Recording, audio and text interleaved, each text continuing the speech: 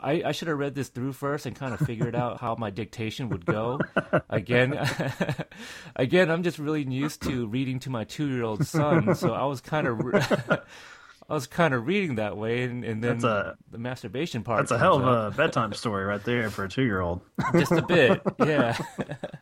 Hydrate level 4.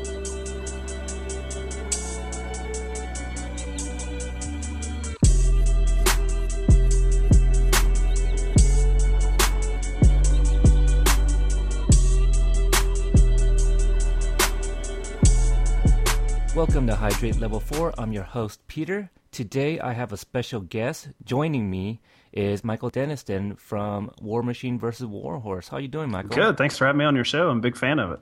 Well, thank you. You and I think one other listener, which is myself. Both big fans. So I'm really, yes, really happy to have you on the show. No, I'm a big fan of yours as well, but you guys really pop out episodes pretty frequently. Sometimes it's hard to catch up. I'm playing catch up myself right now, but you guys definitely choose a lot of good movies, some stuff from the past where there are movies I haven't seen in a while, and it makes me want to go back and view them based on your guys' opinions on such movies.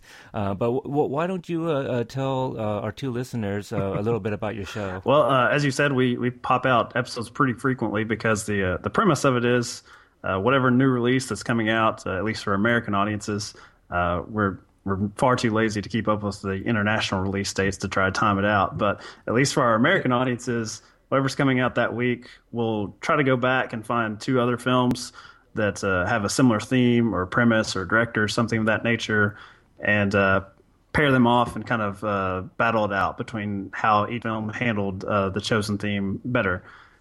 So for like the last one we released, it was Gone Girl, and so our theme was movies about women who go missing, and so we did Alfred Hitchcock's The Lady Vanishes versus a 1988 film called The Vanishing that was a foreign film. And The Lady Vanishes is very comedic. There's a lot of one-liners. It's kind of a caper, like it's kind of silly at times trying to find this missing old lady, and The Vanishing is absolutely not. I think Stanley Kubrick called it the most terrifying film he'd ever seen. So those 2 films are distinctly different, and we just kind of have a conversation about how the 2 older films handled the theme in very different ways. It's basically an excuse for me to revisit older films, because when I see Gone Girl, I kind of am in the mood to watch older movies that are similar to that. And so I can explain to my girlfriend why I'm spending so much time watching movies. It's for the podcast now. I actually have a reason for my freakish movie watching ways. So that kind of explains why we pop out so many episodes, just because I'm a movie freak. Yeah, it's very interesting on your guys' choice in movies too. Just because, like, for example, this particular theme, it's almost a genre of its own. Really, people going missing. There was one called Gone. I think it was called with Amanda Seyfried. Right, just a few years ago. That was actually filmed here in Portland, Oregon, which is pretty cool. So it was really nice to kind of see some of the background. Portland's starting to become a place to film things a little bit more often, so that's kind of really nice to see. Untraceable, right? That was also Diane Lane. That was filmed here in Portland. Gosh, see, those are already 2 movies about people being gone. Here's another one, Vanished. At least I think it's called Vanished, with the Kiefer Sutherland and that was the Sandra Bullock. Yeah, that was the American remake of the foreign film we talked about on Gone Girl. So if you've seen that, kind of like what we're going to be discussing today, you ought to check out the original and kind of compare the 2, because we do mention the differences between the American version and the foreign one, which I believe was a Dutch film. Oh, nice. Yeah, I didn't know it was a remake, but I did enjoy the Kiefer Sutherland one, and I think that's probably one of the first Sandra Bullock's movie I had seen, but I think that was filmed in parts of Oregon as well. That's kind of creepy that your all's area it is. Everyone goes missing in films in Portland. Yeah. So if you ever want to film a movie about someone going missing, film here in Portland. It's very, very gloomy. I mean, they film Grimm here. Yeah, we're not so lucky, or maybe we're lucky that we don't have that here in Kentucky. It's mainly just horses. So if you want to do a horse racing movie, Seabiscuit, you come to Lexington. Well, you guys got Bill Paxton going for you. He's that's all pretty. That's all we need. I love me some Bill Paxton. Yeah, so since you are the guest today, I did have you choose the movie. You chose the 1998 Psycho. It is a horror mystery thriller here, according to IMDb. So, as I understand this, is pretty critically acclaimed by most people. And I'll go ahead and put it out to the listeners now. I myself have not seen either the original or the remake of Psycho. It's funny because this is the original is probably one of the few Hitchcock movies I have not seen. I've seen Rear Window, Dial M for Murder, Vertigo. So I've seen a lot of them. North by Northwest. Wow. Those are like, you know, some of my top favorite Hitchcock movies. So I don't know why I haven't seen Psycho. I wonder if it's because it's one of those go-tos when you think of Hitchcock. It's just kind of like, I don't know. I guess no one's ever really told me, hey, you need to watch Psycho, that kind of thing, right? It took me, I think the Godfather trilogy, I only just watched like, what is it, 2014? I probably watched it like 2009 Wow. or something like that. So yeah, just a few years ago. So it was just one of those things. No one's ever really told me like, oh, you got to check it out. You know what I mean? I always knew it was good, but if no one's really twisting my arm to check it out, then I don't feel like, well, there's so many other movies to go back and watch. Why watch this if no one's really like telling me that I need to go watch it, you know, despite it being a classic. And here's something I keep forgetting to do the last few episodes with Phoenix, but I want to get into a little bit of the parental guide as to why this one is rated R. The original is like TV-14, so they don't have an... I don't know if it's too old. Is that an MPAA rating? Do you know, TV-14? I don't think so. I mean, that must be just for modern audiences, like when they aired on like TNT or something. Because I don't really know what you would rate the original. I couldn't imagine it would be an R today. I mean, at worst, It would be PG-13. This one, you know, I understand why, because they add the violence is a little bit more impactful. There's blood in this one, and there's partial nudity. Which is not in the original. So that was something that was changed. But yeah, the original I think would still be family friendly as long as they could kind of deal with the scary aspects of it. Yeah, I agree with that. With this one being a rated R, I was very curious to, you know, obviously I haven't seen the original, but I was very curious to see what made this one an R.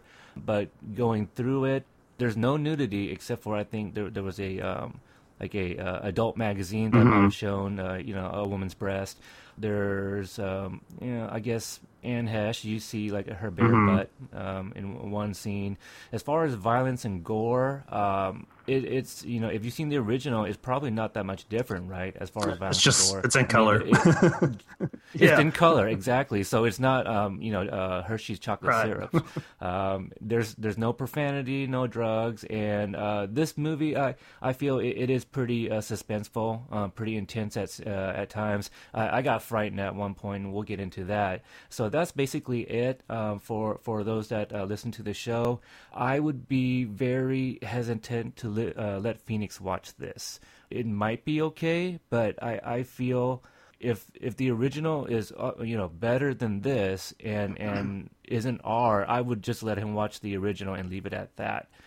You know, and I mean, just kind of explain. Well, Psycho, the new one is basically, you know, a shot for shot, you know, remake is what it's known for. So I'd leave it up to him, but I probably wouldn't have chosen chosen this particular movie to let him watch. So I guess that's why we're doing it with you here. So again, the Psycho 1998 horror mystery. It's directed by Gus Van Sant, starring Vince Vaughn, Anne Hesh, and Julianne Moore. A young female embezzler arrives at the Bates Motel, which has terrible secrets of its own. Let's get it.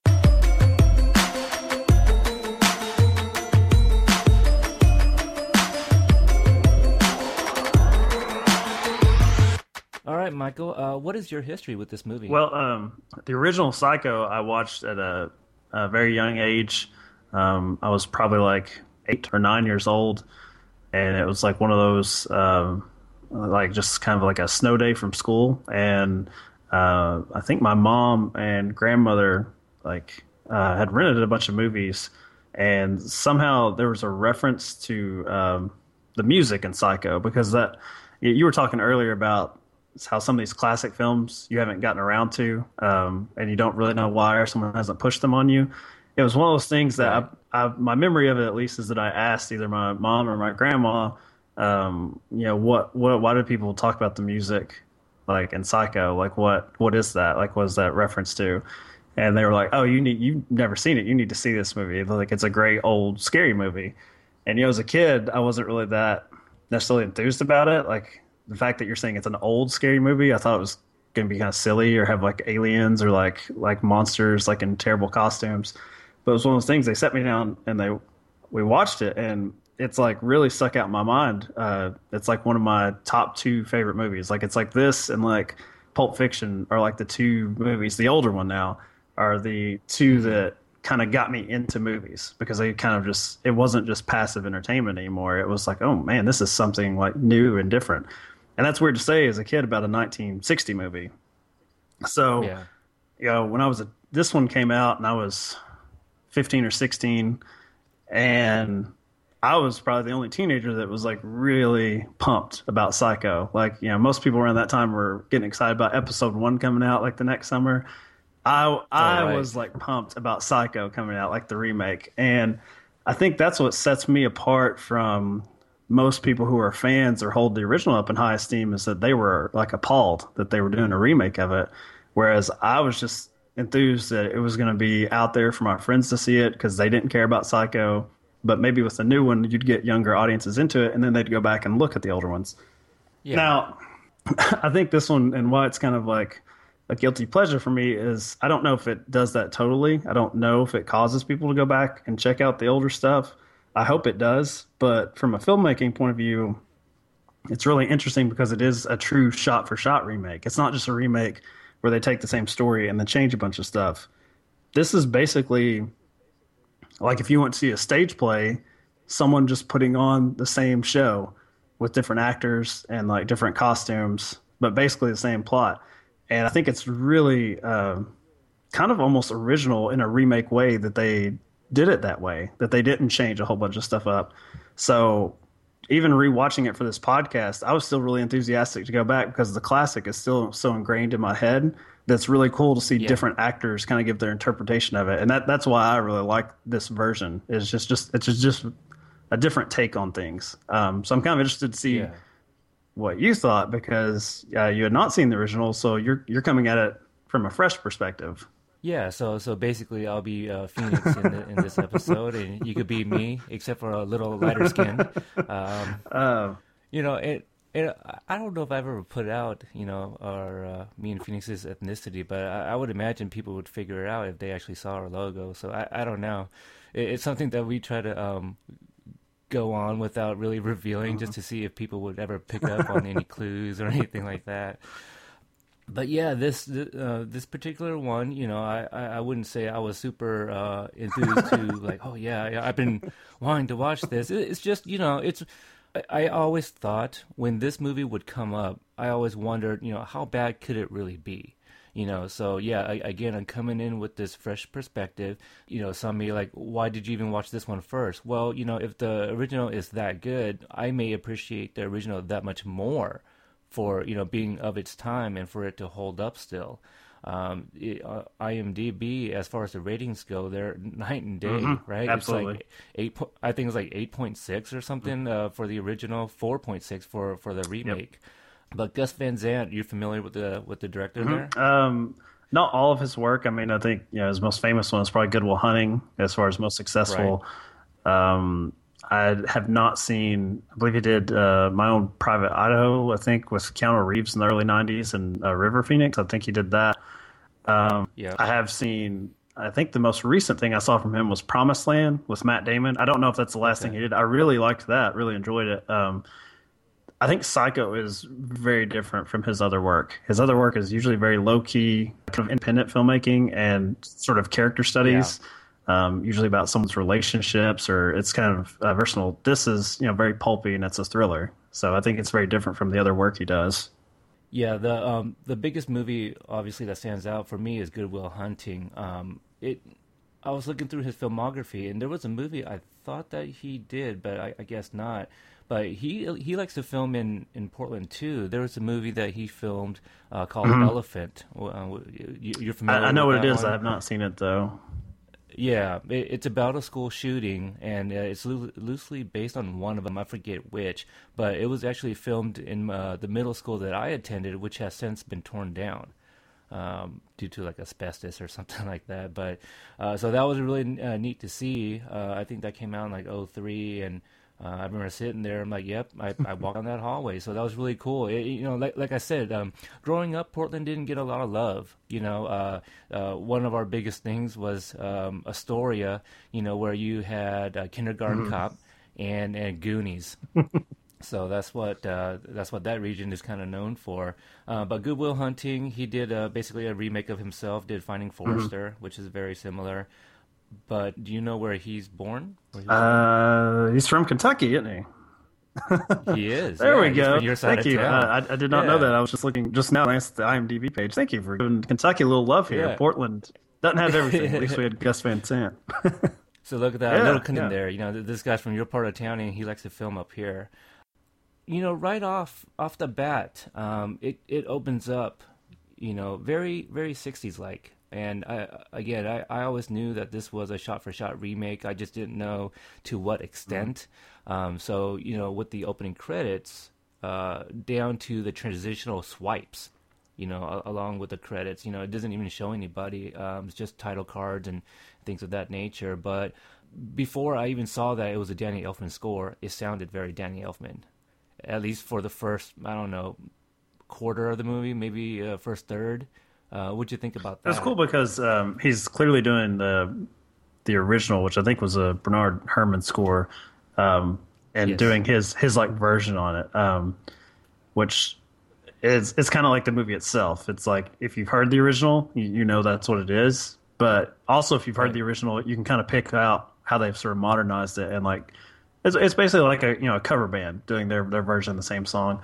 So I was into it, as a movie nerd and a psycho nerd. I was into it from the opening credits. Like when I watched this the first time, I was really jazzed to see that they were doing it that way, and it was really cool that he did his version of this famous score, which is the reason I became interested in this movie.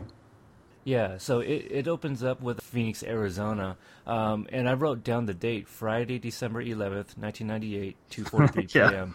There's no significance to that whatsoever. Yeah, I think that that's part of in the original, Hitchcock really wanted to throw people off.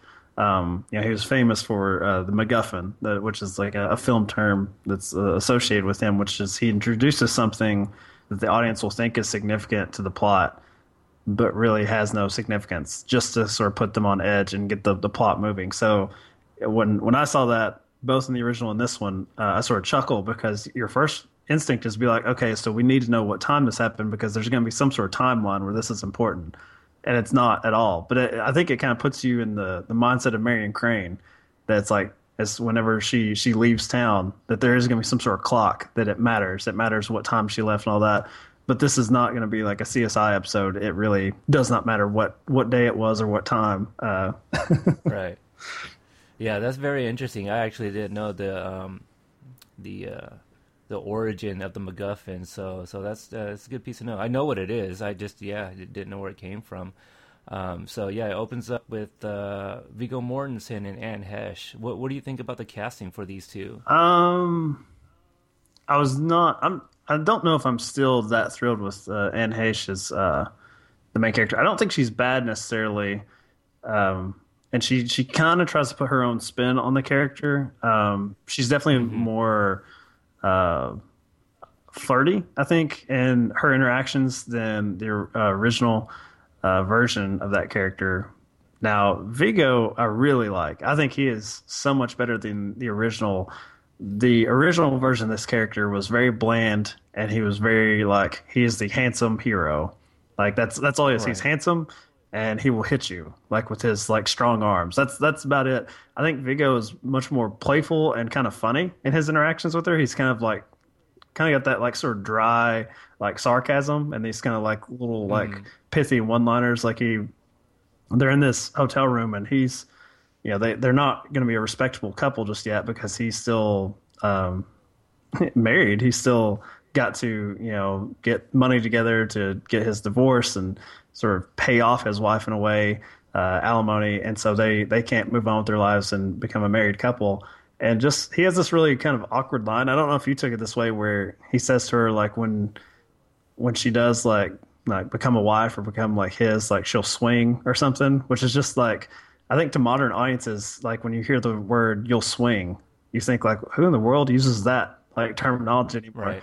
And I think that may be part of the issue with trying to update this film using the same script and shot for shot. But I think because the way he plays the character, you just kind of think like, oh, that's just how this guy talks. He's just kind of like a strange, kind of cool dude, kind of hippie-ish in a way, that he would just say those kind of funny words that don't really seem to be. They definitely don't seem to be like December 11th, 1998 lingo, I don't think. No, they don't. No, not at all. So I mean, Gus Van Sant obviously made very minor changes, to this, and we'll get there when we get there. But because of some of the choice words and dialogue, I don't know. I just wish that it wasn't 1998, because in some of my notes I kind of write down that this doesn't seem 1998 to me. Whether it's set pieces, clothing, some of these mannerisms, that kind of thing.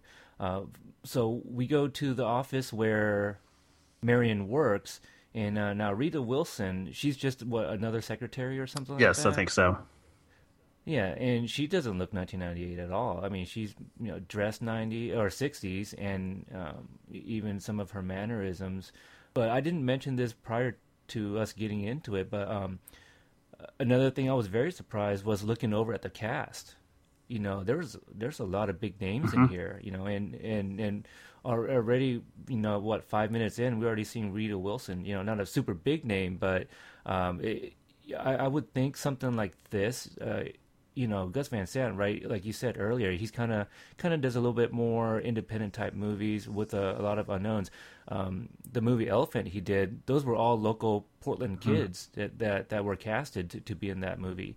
So yeah, I was very surprised just to see that I recognized just almost everybody that played a role in this film. And that's the last time you'll see Rita Wilson too. It's just for that one office scene. Like that's it. Yeah. And in the original, it was Alfred Hitchcock's daughter that played that part. So it was kind of just like a cool nod, like he let his daughter play that role. But you were saying it's strange for this to be set in 1998, and I agree with you. Even as a shot-for-shot remake, they could have just kept it in 1960, and I think it would have made a little bit more sense, because the character of Caroline that Rita Wilson plays is like obsessed with like her husband and being married. Like it's very like sort of old school thinking. Like you wouldn't think that women in the late 90s, like your coworker would just be talking about like her husband and like what her husband called and her mom called. It seems very old fashioned and would get old quickly, which it's kind of funny because the Anne Heche character of Marion Crane,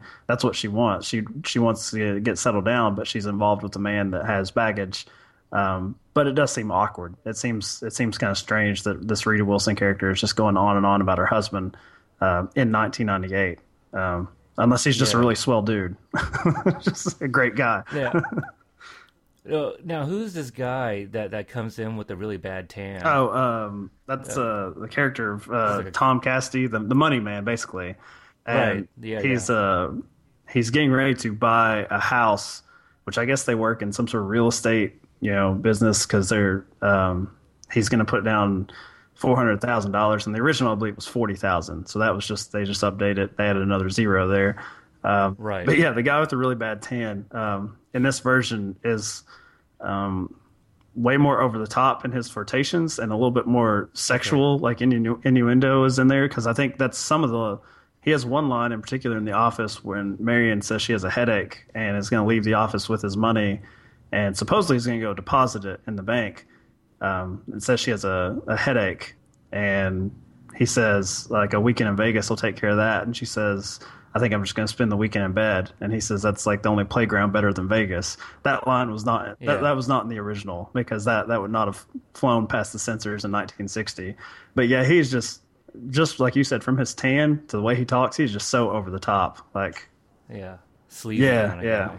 Yeah, I read that that line was added as Hitchcock intended by Gus Van Sant, which he did with something else later on too, I believe. And then we see Marion's, I don't know if it's an apartment or a house, but it's really hard to compare with the 60s because it was black and white, but just the way her room was just so colorful and pink. Yes. It really reminded me of like a set piece out of Tim Burton's Edward Scissorhands, something like that. So I don't know if you have anything to comment on that. It seemed very colorful for a person like her. It's very in your face that this version's in color and the other one wasn't. And it's not just that, yes, they've colorized it, but it's like you said, there's a lot of pink, there's like bright green, bright yellows, bright oranges. Like, yeah, you go into her room and it's like a fun house of some sort. Like, it doesn't, I don't really know what he was going for there other than him making a comment like, look how bright this film is now that we can use color. But I'm pretty sure that's not how the Hitchcock version would have looked if he had chose to film it in color. I mean, he had Cary Grant and Jimmy Stewart looking pretty dapper and pretty sharp in like, some very like light gray or blue suits. I don't think it would have been pink or like bright neon green. No. Yeah, and more on the color. Let's talk about James Remar, from Warriors here. He plays a cop who pulls her, well, it doesn't pull her over because she's already pulled off to the side, sleeping in her car. But the first thing I noticed was his sirens, his lights, red, yellow, and blue. And those just stuck out, and it kind of bothered me. And I guess that harks back to what you said, that like, oh, hey, we're doing this in color. Let's add color to it, So it was just pretty vibrant. It really stuck out.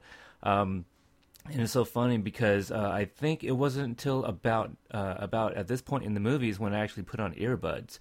I actually started this movie about 11:30 last night, which I was a little concerned that. I have mentioned this to you on your podcast that, sometimes I watch a movie and I'll fall asleep just because it's so late.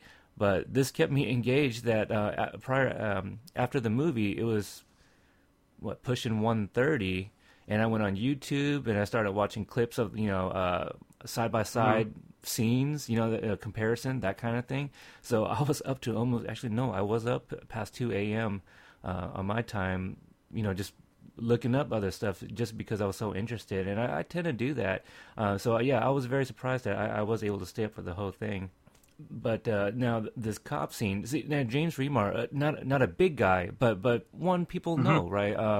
At 1998, he's already done Mortal Kombat 2 Annihilation, and I think that's where I first saw him before I started seeing him in what is that movie where he played like a porn star? Was it The Girl Next Door? Does that sound right? I haven't seen that one. Oh, you haven't seen that one? I think it was like Emil Hirsch. Oh, okay, yes, that's what it is. Yeah, they broke into his house to steal like one of his trophies or something for being an adult star. But anyway, Warriors. So this guy has a very distinctive look, and when he opened up his mouth just a little bit, I saw the teeth, and I go, that's James Remar. He's got that voice. Too. He's got that voice too. Very gruffy voice. I like the guy, and really creepy. When I first saw this, and this is after, let's go ahead and talk about it a little bit. But he wakes her up. She's sleeping in the side of her vehicle. Obviously, it was late at night. We saw her dozing off, and this is one of the poorest acting of falling asleep I've ever seen. So she wakes up. He wakes her up, and she explains what happened last night. But I didn't feel that she was acting suspicious at all. I felt that he was a little bit more. Did you feel that she was getting agitated from him questioning her? I mean, I think she was definitely short with him and wanted to get away from him as quickly as possible. But if I'm in his shoes, you could be understanding like, oh, this woman pulled over. She was drowsy. She obviously thought she was going somewhere. She didn't pull into a hotel. She's not on a trip, not on a vacation. Maybe she's just late. Maybe she needs to get where she's going, and she didn't realize how late she had slept. She just fell asleep in her car. I didn't think that necessarily would make me paranoid that she had to get somewhere really fast, because it's not very often people pull over on the side of the road and fall asleep. I know when I watched the original, you mentioned that it's a really poor acting job, her trying to fall asleep. When I watched it the first time, and I know this movie's named Psycho, I knew nothing else about it other than it's got this famous music and there's something about a shower. That's all I knew. I thought that she was the crazy one. I thought she was the psycho because there's voices going on in her head. and she's got that weird look about her, like when she's falling asleep, and it's like these weird visions, like the car, the lights, the rain, and I don't know, it's like this weird close up of her face. So I kind of still like that moment because I remember as a kid thinking like, oh, this is the bad guy. This is the person I should be afraid of. And like, what is she going to do? Like when she leaves town, she's got this money and people are going to come after her and she's going to kill them. That's what I was thinking initially. Yeah. On that same note, that cop though is very creepy himself. Like you said, like I would be scared if it, like just the way he's talking to me and those sunglasses and the way they frame his face, like right there, like all over the screen. He's a very imposing figure. So no, I didn't necessarily think that she looked suspicious then. However, when she gets to the car lot, she looks very suspicious. Exactly. So that's where I felt that it kind of flipped around. You know, that's when she kind of like, kind of breaks, quote unquote, her character. You know, now she's acting super suspicious. You're trading your car in at a car lot while this cop is watching you. Because I was gonna kind of defend her, be like, well, not everybody can pay for a motel, hotel overnight, and yeah, people pull over to the side. Most go to like a rest stop or a rest area, and I don't know, in the '60s if there were such things, and if it was placed back then, that might be a little bit more believable. But being 98, it'd be hard to imagine that she couldn't find one. But again, at that point, I thought the cop was a little over the top. But then when she gets to the car lot, that's where I felt that okay, she kind of ruined it for herself. But I was kind of bummed out that the cop really led to nothing. I thought he was gonna have a play into the whole story, a la Texas Chainsaw Massacre, or at least the '03 remake. I don't remember much from the original, but spoiler alert that the cop, he had a play in the story. But let's see here. She gets to the Bates Motel, and at first I didn't find it that it was unpleasant looking at all, really. And I know very little of the movie. So when I saw the motel, I go, well, that's not the way I remember it, until she started walking around, and then you saw that house behind. And I go, oh, okay, so there's a house behind the motel. And then I, read further up on the movie afterwards, and yeah, I guess it's the exact same motel that they used in the '60s movie. Yeah, the motel's the same, and the house is different, correct? They used a different. Yeah, I think they built the house in front of the exterior of what they used in the '60s. So yeah, very interesting, because I don't think I've ever seen like an image of the motel. I've always seen that house. Even in there's something called, not the TV show, but there's something else I've seen that wasn't the original Psycho movie. Again, all they show is the house. And I get it. It's more iconic, and a lot of things definitely happen there. I was just kind of curious that a lot of it takes place at the motel also, and I've just never seen it. So I was very thrown off by that. So what do you think about the set? And I mean, it's cool. Like as someone that was a huge fan of this as a kid, when I saw this in theaters in '98. You bring a lot of baggage to it. Like you said, the house itself is very iconic. So you see that house and you think, okay, there's something bad here.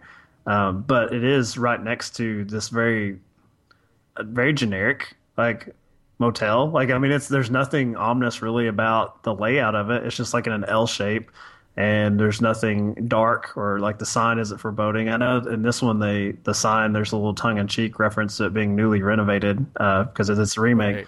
Right. For me, the biggest thing watching the new one is you're just seeing the sign actually lit up. You're seeing the red color that kind of bathes it, and it's just different because it is kind of stuck for me in that black and white image. I think that the remake's house doesn't look quite as evil because it's not in black and white. You just have this sort of black house, against this dark sky and sort of the moonlight in the original, and where it's stark black and white, I don't know, just has a more foreboding look. Here, I think they try to do that with the red for the Bates Motel. I think they tried to get off that sort of blood imagery. But I liked it. I mean, I liked that they did make it look as close to the original as possible. It's really cool. Yeah, I appreciate that in remakes. I know someone has actually asked me before on a previous episode I did, or that I featured on, and they asked, like, how would I feel about a Back to the Future remake? And you know what? There's nothing I can do to prevent it if something happens. I would I don't know. I guess I really haven't put much thought into it because I don't want it to happen. But if it were, I want someone to kind of do a shot-for-shot remake, and maybe update the special effects and things like that. There was somebody I tweeted out on Twitter as a joke, cause somebody that was kind of involved with the original the franchise, and I was like, hey, the actors, they're in their 40s now. Why don't you shoot them on a green screen and superimpose them in the in the original movie, a la George Lucas. And that's the only thing I would want, really, is to somebody just kind of update like some of the older shots and just kind of leave it be, really. So, but I kind of like this, the shot for shot, and they're getting everything right, down to even using the same buildings and location and things like that. Now, is this this is the backlot of Universal, right? Correct. Okay, so this isn't actually like a location somewhere that people can go to. No, as far as what I've read, you can still, I guess, on the tour now, they've got both houses that people go to, and they can sort of drive past that set. I don't know, it's really cool. It gives you that sort of old Hollywood sort of movie magic type feel to know that it is just a set somewhere that you can just drive past. Yeah, I like that very much. We get to meet Vince Vaughn here. It is funny because my first note that I wrote about him was he's acting much like a mama's boy, and I don't know if that's just from the very little I know about the movie that could have played into that, but yeah, he's kind of playing it off well. Did you get to see who were some of the character or some of the actors that were maybe up for this role or were in consideration?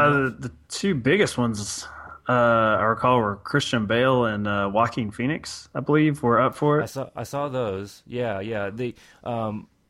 Those two I remember, but the two that I thought that maybe could have, I don't know, maybe looked the part and done a good job was the Robert Sean Leonard. Okay, I think he can play this very well, and I have nothing to base it off of except for his portrayal of Wilson in the show House. I could see him playing kind of like a mama's boy, and he can be very creepy. So I thought that might have could have been a good casting. And the Joaquin Phoenix one, I think, could have been a good one. I don't know about Christian Bale, but I haven't seen American Psycho either. So I don't know if the character. That's a very different type of psycho. I agree with you. I think Robert Sean Leonard probably is a closer approximation to the Anthony Perkins version. I guess the creepiest part about Vince Vaughn's portrayal, and I think a thing that people really don't like about him playing Norman Bates, is that he's a big man. He's like 6'4" or something. I mean, especially for an actor, because most actors are very short people. He looks very physically imposing, and Anthony Perkins' version was very thin and didn't look like someone that was that aggressive or could be physically violent towards you. And what I like about Vince Vaughn's portrayal is that you do see this rather large, fit man who is so, as you put it, sort of meager and sort of meek, like a mama's boy. He is he's clearly not very confident in himself in the way he talks. And it is strange, especially for Vince Vaughn, with what he would later become with a lot of his comedic roles, as like the smooth talker who's always got like a smart ass line, very confident in his abilities. This is a very different role for him, and I kind of like when people kind of stretch out and do something that different, because it is very off-putting. It keeps the audience on their toes. Yeah, I like his portrayal in here. At first, I was really trying to shake his character from Wedding Crashers, but and I just try to think back to like Swingers or something, somewhere thereabouts. But yeah, I really didn't start liking him until about he started talking about his whole taxidermy type stuff. One of my notes I just missed here was that when Marion was looking out the window and overhearing the fight, it kind of reminded me of like Howard and his mom from Big Bang Theory. He comes back with food for Marion, and there's just some of the dialogue again. I wish they might have could change a little bit to make it sound a little bit better. There's one line he says, "I'd like it very much if you came up to the house." It's like he really says it like that. They could have modernized that a little bit. But the whole taxidermy stuff, I didn't know that about Norman, but I do remember seeing a picture of remind me again the original actor's name? Anthony Perkins. Anthony Perkins. I remember seeing a picture of him and like a stuffed bird behind him, which I think was just like a promotional still, not an actual shot from the scene. But and I could be wrong. It could be from the actual movie. No, I think you're actually right. I think I know the image you're talking about. I think it was just a promotional thing, just advertising. Okay.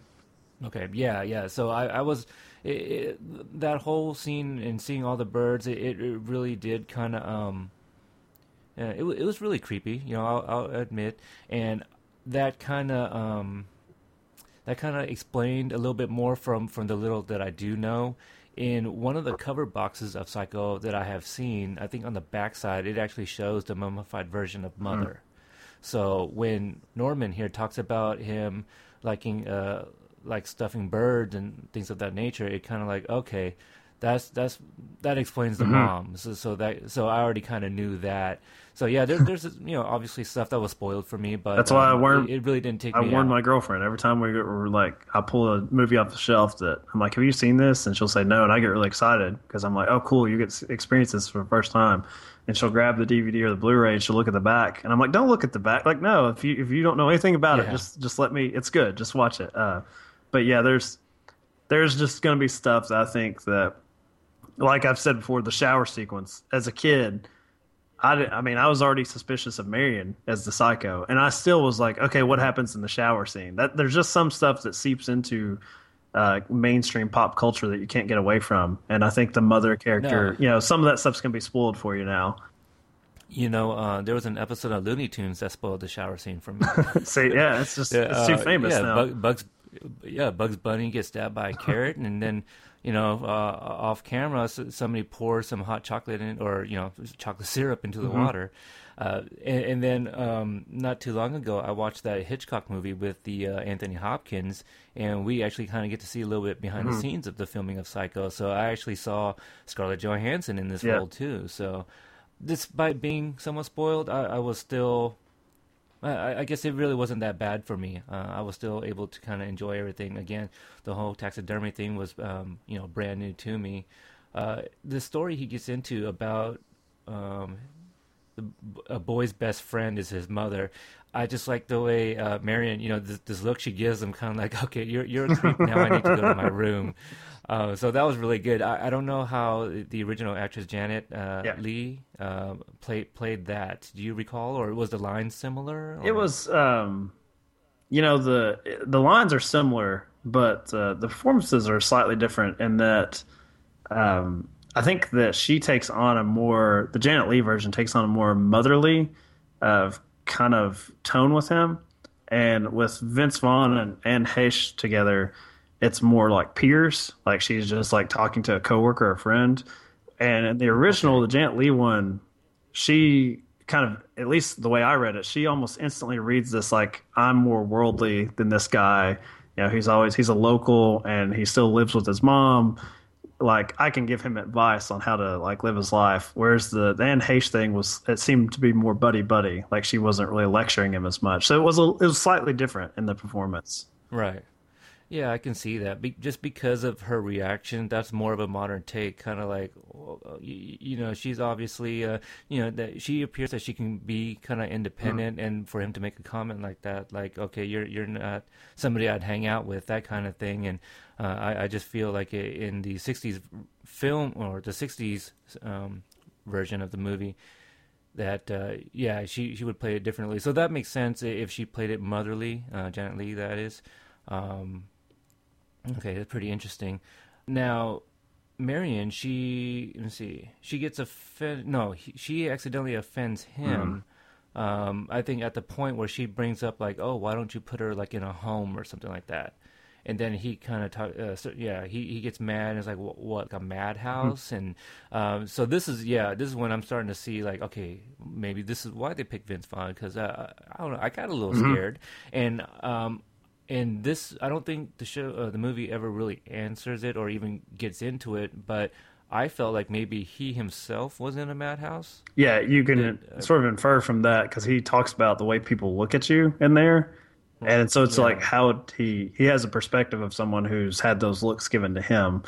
So yeah, I think that's a accurate reading that he was somewhat in some sort of institution at an earlier age, and is speaking from his own experience. Okay. Yeah, and then so shortly after this is when Marion feels that she was tired and needs to go back to her motel room and take a shower. Now, there is one thing I did kind of miss that when she first checked in, she checked in with Marie Samuels. So that's kind of harked back because when she was leaving the room, he, I don't know the expression, bids her farewell for the evening or whatever, and it says Miss, and she says Crane. I go, oh, you messed up because you signed Samuels, and I just like the way Vince Vaughn or Norman Bates here kind of plays it. He walks over and is like, oh, she's lying, she's up to something. And she had lied previously too. I think just in that same little bit, that little exchange, because she said she needed to go back to Phoenix because she had stepped into one of those traps and she needed to get herself out of it. And when she had asked where she was from, her home address, she'd said Los Angeles. So kind of in that same exchange, she kind of, the register was wrong on both counts, both her name and her address. Yeah, I remember her mentioning Los Angeles. So yeah, wow, she's not very smart, is she? No, she's not a very good criminal, clearly. No, not at all. Neither of these two, really. But yeah, so the shower scene, I got to see I think like 4-minute YouTube clip of the side. Can we backpedal just one little bit? Sure. Okay, because you talked about it in your opening, because you said it would not be very family friendly, especially for your 2-year-old or your son Phoenix. The masturbation, because people have a big issue with that, and I tend to agree with them. I think it's more realistic, but in the original, all he does, it's just like a peeping Tom shot. You can kind of read into that he's doing something he shouldn't be doing, and maybe later goes and does that. But in the modern version, you get the almost comedic sound effects, and you clearly know what he's doing. In the original, It was not. Of course, it couldn't be that way at all in 1960. I kind of have an issue with that because every time I've watched this with someone who has never seen it, they start laughing during it, and it's just because it's so on the nose what they're doing that it's very uncomfortable to watch with other people, so they start sort of chuckling.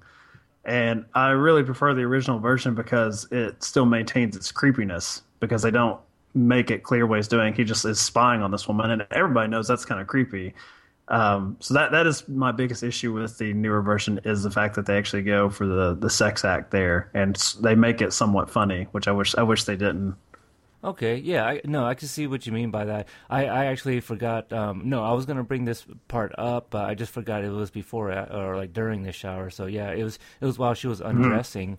I didn't find it comedic. I when I saw it, I go, I'm pretty sure this wasn't in the '60s version, and I know why they put it in there. I actually liked it. That kind of plays more into him being not so normal. Right, and I don't know. I guess peeping toms, you can imagine what some of the things they do. So I guess this is just a little bit more fleshing out the character kind of thing. But maybe if it's like you said, it was too on the nose. Maybe they could have pulled back and maybe show him start to like touch himself elsewhere. And then we can kind of assume what's going to happen. That hand is going to lead somewhere else. Right. Exactly. So yeah, I totally get that. But yeah, I was fine with it. And yeah, so yeah, the shower scene. I guess there's really not a whole lot to talk about there because it's I saw the side by side as shot by shot. Almost the only difference is after. Actually, let me talk about the whole mother figure walking in. That kind of creeped me out. Just the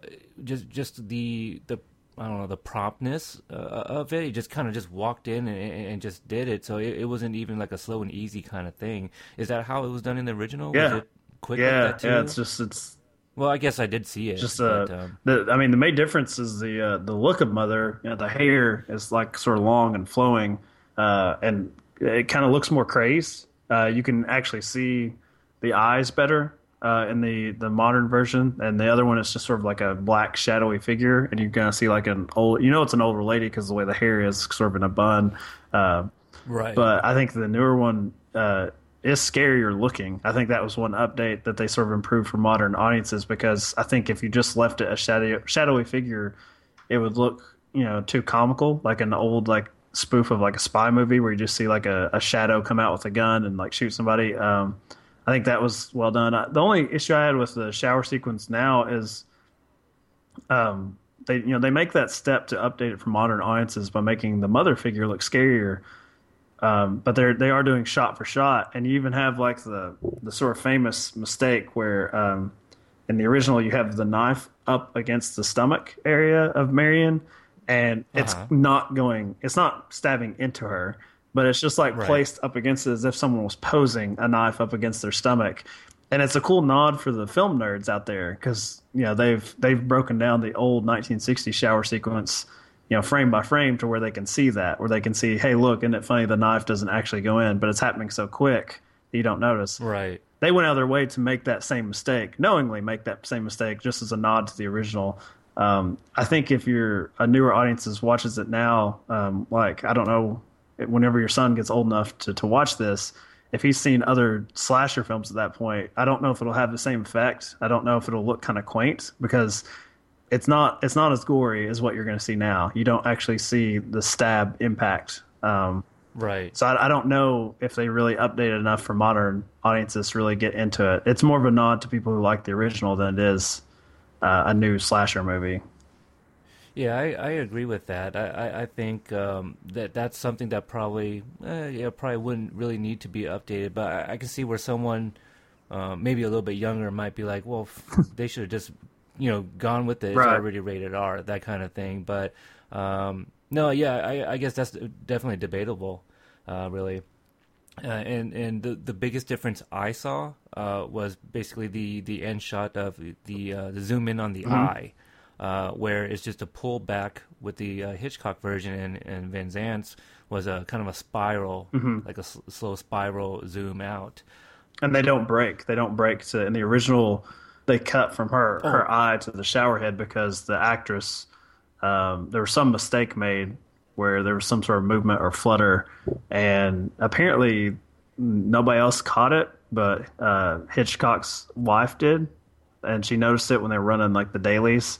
And so that they put in the shower head because otherwise he wanted to do the same continuous shot where it goes from the drain to the eye, and then it goes from the eye and pans to the money in the newspaper, and then it goes to the window where Norman comes down. It's still really effective in the original because it kind of gives you that one shot back of the shower head, and you see the water continue to go. And it's kind of creepy because it's like the water's still running and life kind of goes on, but there's this like dead body in this room now. And it just, like, as you said, it just happened so fast. And when I was a kid, I was totally at a loss at where this movie was going. I was like, I thought this woman was the main character. I thought it was going to be about the money. The money ends up being a MacGuffin as well. Like, it does not matter. Like, because when Norman comes in and cleans up what his mother has done, he puts the body and the mop and everything in the trunk, and the very last thing he goes for is the newspaper with the money. And there's even a moment in this one where he like starts to unfold the newspaper, and then he just ends up throwing it in the trunk. And it's like the money's going to go in the swamp with her and the body. So it ends up the money doesn't matter. Yeah, throughout this movie, I go, they got to come back to that money, and it's even brought back up again later on. I go, oh, he's going to go back and get it now, which he never does.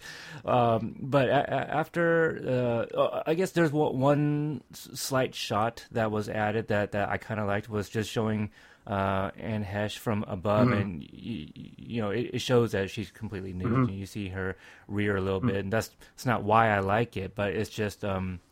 Again, if you're gonna make this rated R, make it rated R. Add a few more things. It's not a titillating shot or sexual in any way. It is just you're seeing this woman, just a dead body, laying on the ground there in the bathroom tile, and that's something. That's what you can do with a modern update, as you said, where it's R-rated now. This wouldn't even be considered any sort of hard R movie. I mean, this is not. No. I mean, it's fairly light as far as R-rated films go. One problem I have was with this him attempting to clean the bathroom. Now they never mention aside from the mother and boyfriend. As far as we know, I don't know if he's really killed anybody else, but just. he is spreading DNA all over that bathroom with that mop. And this is where, like, watching too much CSI ruined it for me. I go, this is 1998. You know, even if he gets away with it, he's not going to get away with it. They're going to find all that blood DNA in the drainage. They're going to find it on the floor in between the cracks. Because, yeah, he gets a mop and he is just rubbing blood all over the place. So it just, I felt that maybe that could have been a little bit more updated. But that kind of shows that this guy, he's not your Dexter. You know what I mean? This guy is very careless and, making a lot of mistakes. So I get that. But it's just kind of like, oh, really? You're spreading blood all over all over the floor, man. And then the whole, dumping the vehicle off at the swamp. That's nearby, obviously, right? Because there's a scene later on. Right. There's shouting, and he kind of hears it from the motel. Yeah, I assumed it was still someone on their property or something, like because it seems too close to where the motel is actually located to be separate. Yeah. This is where I thought it was kind of funny, not in a bad way. That just kind of worked. He's sitting there, he keeps feeding himself. I don't know if it's M&Ms or what. Just keeps snacking on little pieces of candy as the car is like going sinking into the swamp, and it just kind of stops. And then you still get the butt of the vehicle sticking out a little bit. He's kind of looking around like, what should I do here? And then it finally goes down. So is that how the original is? Yeah, it's very much in the original. I think it's played almost exactly the same way. But I mean, what it does is it puts you oddly on his side, because now we've lost our main character. We've been with Marion Crane the whole time up to this point from her point of view. Now it's from Norman's point of view, and it makes the audience almost complicit in what he's doing, because you're with him as he cleans up the body, puts it in. He comes out to the motel, and there's even a car that passes, and he drops his mop in her suitcase and he smiles at this passing car. Right. And so you're kind of, I don't know if you're rooting for him as if you really like what has happened here, but you're kind of along for the ride, and you're rooting for that car to go down. So when it stops, I think, at least for me, I feel like, oh no, I'm like, oh, what are we going to do now? And I'm like, wait a minute, I'm not involved in this. Like, I don't condone this at all. Why am I saying, what are we going to do? But yeah, it gives you just that moment of kind of scare for him that it's not going to sink. Yeah, you're definitely right about that. Because also when prior to him coming to clean up the room, he's running out of the house. It's like, mother, what did you do, or whatever he says. So you, if you haven't been completely spoiled, you're still kind of like, wait, did his mom come out and do this? Because we did see the mother figure. I myself, I wasn't sure. I didn't know his mom had been dead for 10 years. So I didn't know if she was still alive and he was going to kill her at some point, or did he go and kill her when he went to go get the food and bring it out to Marion. So I still wasn't sure, as far as the timeline of those things that I knew happening, if that makes any sense. So at this point, I was kind of maybe 60-40 on the side that he was maybe covering up for his mom. So I wasn't sure if she was actually dead at this point, which I don't know if that says anything about me, because I do know there's a mummified version of her that I have seen. So that couldn't have been, instantaneous. We get to meet Flea. We meet Flea. Very distracting. We cut to where Sam Loomis, played by Viggo Mortensen, is. He works here, correct? Yeah. I don't know if he owns the place or, but Flea works there.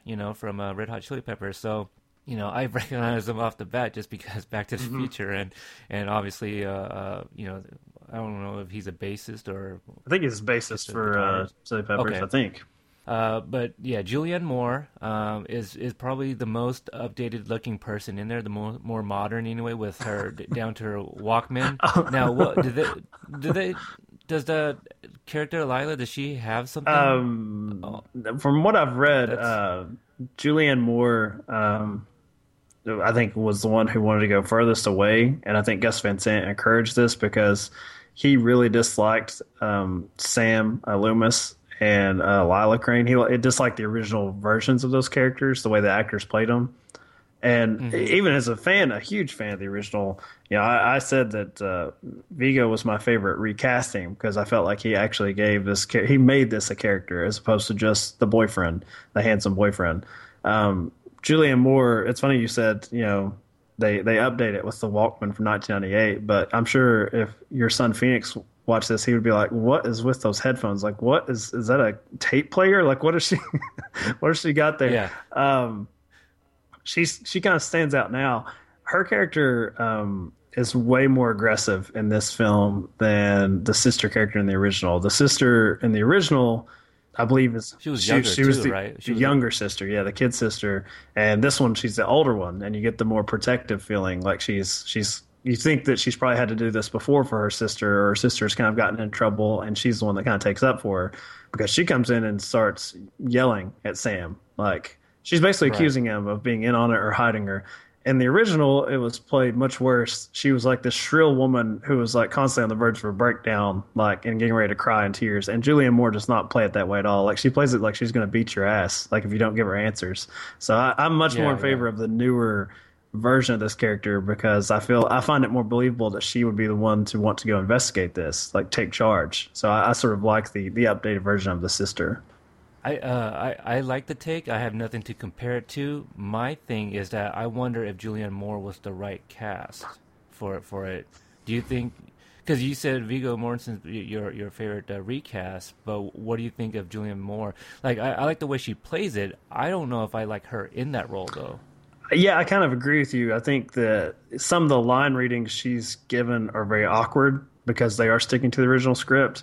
And I think she does as much with the character as she can, but you still get the impression that the way Julianne Moore is choosing to play it, her character would not use the words or the lines that she uses, like the way she's saying them. Yeah. No, I don't really buy into Julianne Moore or Anne Heche either. I think I would have probably preferred other actresses for those parts. And I say that as a huge fan of Julianne Moore. Like, I love her in Boogie Nights and a lot of other things from that time period. I think she was great in. But yeah, I think maybe a different set of sisters would have been better. In this same scene, we get William H. Macy, who I was very happy with as the private investigator. And I think I thought his character was great. It was probably one of my favorite and characters. he's the exact opposite of Julianne Moore and Viggo Mortensen in that he is playing it purposely, pretty much just like the PI in the original. Like, he wanted to stay with the same way that actor played the part. So it's really weird to see those three in the scene because they're on opposite ends of how they chose to like play their roles. But I thought he was great as the private investigator of Arbogast. Yeah, I've liked him ever since Pleasantville. So I wonder if Gus Van Sant watched it go, we need William H. Macy to play the same character just as a private eye. Because that guy, he looks like you took him straight out of the 60s, from his line delivery and his posture. There was one point how he he was leaning up against a table or something with the elbow, and that's just something I would see, someone of that, like a cop, private eye, like that's how they kind of acted back then, in the older movies. They were never really like uptight, not that I remember. Some were kind of laxed and were just kind of like, you're guilty until proven innocent. Really That like kind of cool thing. characters who've like kind of seen everything. Yeah. They kind of like they're not surprised by much. My favorite moment in that scene when he comes into the hardware store and he's been watching them argue. Basically, he's been watching Lila scream at Sam and accuse him. So just by that, he kind of already knows, okay, at the very least, the older sister and the lover are not in on it together because the older sister seems to distrust the boyfriend. But then he comes in, and after he introduces himself, he watches them talk to each other. Like, there's the camera pans around, and it just kind of shows his face while Sam and Lila are talking, and it just shows him just going back and forth watching what they're saying to each other, and you can see him working it out in his head, like, who do I believe here? Like, do I believe either of these people? Just really cool, and I think William H. Macy is just awesome in that, playing that sort of old-fashioned PI, and he just seems perfect for the part. Yeah, and I guess that's the problem I have is like, yeah, he's playing it so old-fashioned. You got Sam Loomis, same thing, right? Viggo is playing him like from the 60s as well, and then you got Julianne Moore, who's even dressed modern. She's got the headphones, which she even references, which I felt like they could have not, they could have just dropped that line. I just felt that let me grab my headphones or my Walkman or whatever she says. I'm like, okay, that's a little too on the nose, and that kind of bugged me with that line there. there are many things that they could have done this to modernize it, and then they throw that line in. I was just kind of rolled my eyes a bit.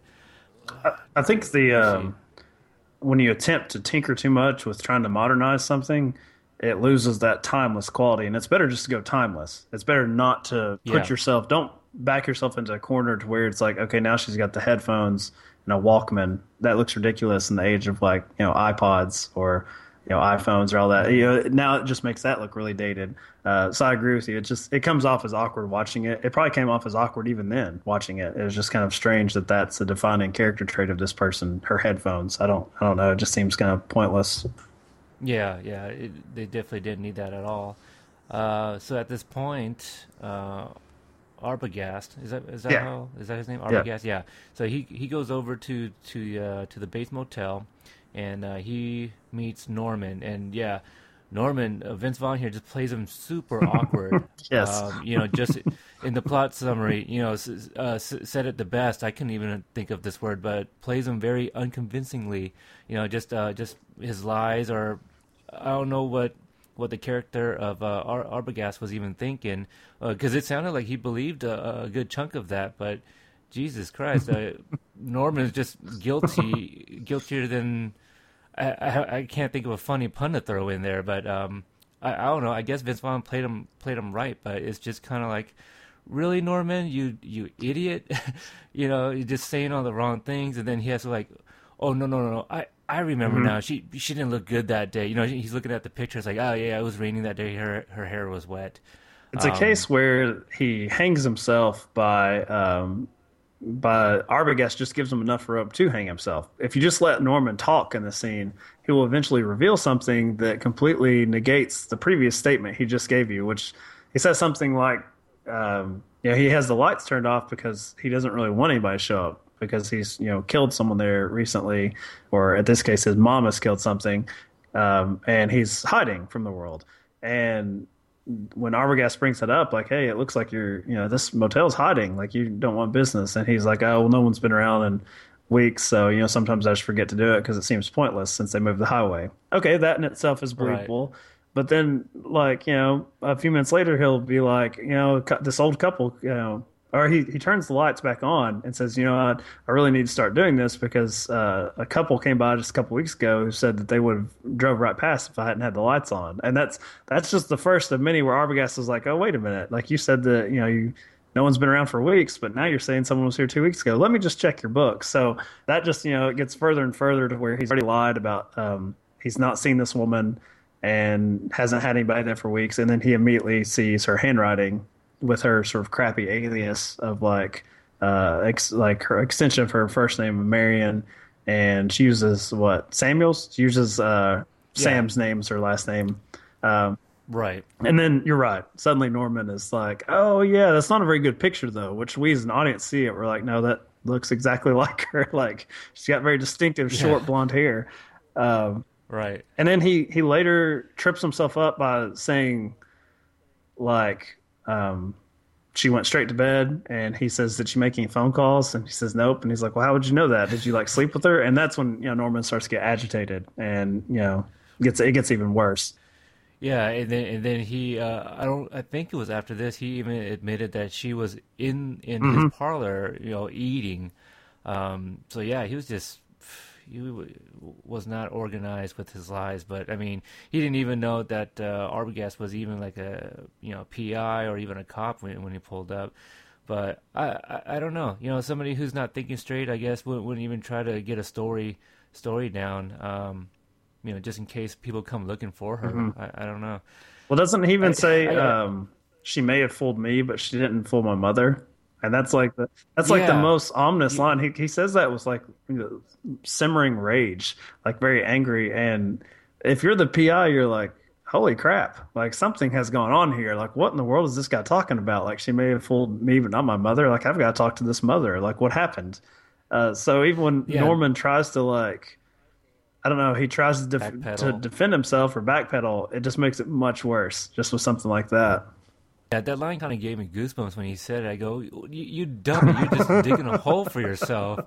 I guess this is where maybe being a shot-for-shot remake kind of hurts the film. And, well, I guess it doesn't really hurt because this is just kind of a product of its time. I just feel that it could have been written a little bit better.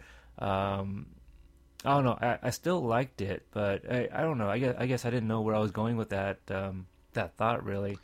I think we're used to seeing now, like with this type of, a crime story, and like, you mentioned Dexter earlier, that he's clearly not Dexter, which is cool that Dexter's dad was in this film for that reason we mentioned it. But if you've watched Dexter, you know that he is very prepared about killing someone, getting rid of a body, and also like keeping his story straight. But here, I mean, it just takes the very first cop-like figure shows up, and instantly he's made himself the number one suspect just because he has lied like 5 times within like 5 minutes. I do think that in the older films, they wanted to see the villain get his comeuppance quicker. I do think that it was probably shocking then to see your lead character, especially a woman, be murdered in cold blood in the shower, and then her body. It's very morbid. It's a very morbid act to see her just disposed with. And I think they wanted to get in that house. I think Hitchcock was trying to get us into that house as quickly as possible. So it helps by having Norman trip himself up, so people will keep coming back to investigate. A much more, darker, more modern version, we might have our serial killer be a little bit smarter about how he does things. But definitely not in 1960. Not in this storyline. Okay, I do know where I was going to go with right after this. Arbogast goes over to a phone booth, right? He goes to a phone booth, and he calls Lila, doesn't he?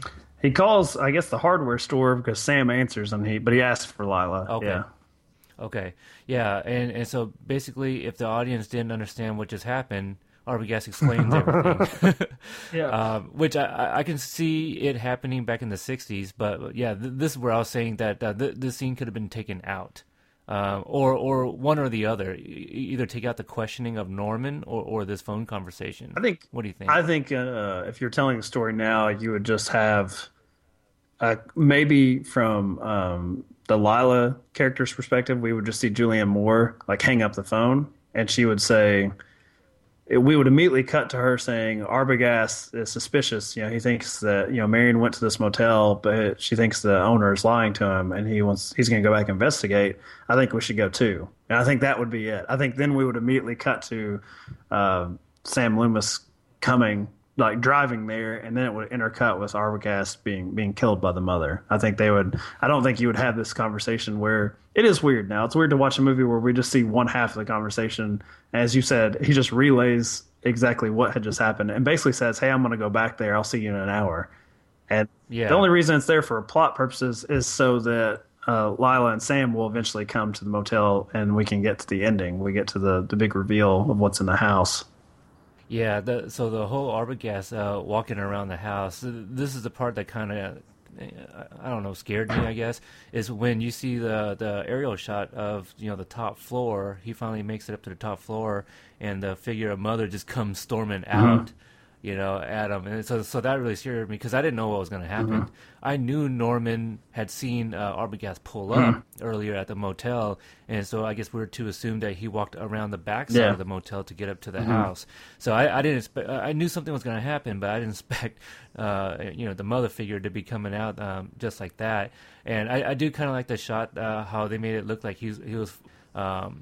The shot of him free falling, except for he was probably standing there with the backdrop of image falling, but that's probably exactly the same as well. Yeah, I mean it's I think there's some imagery, like is that like a storm and like maybe a deer in the headlights, like you get those like almost subliminal like flashes. That stuff is not in the original, but yeah, it's the same style as far as you said. You have the back screen of him falling. And it's, I think it's probably to like a modern audience now, it probably looks very strange. Like that's kind of weird. Like why did they have it look like that? But I also think in this instance, by not updating it, it makes it scarier looking because it is so different. You're not just seeing a stunt guy just fall down the steps and then them stab him.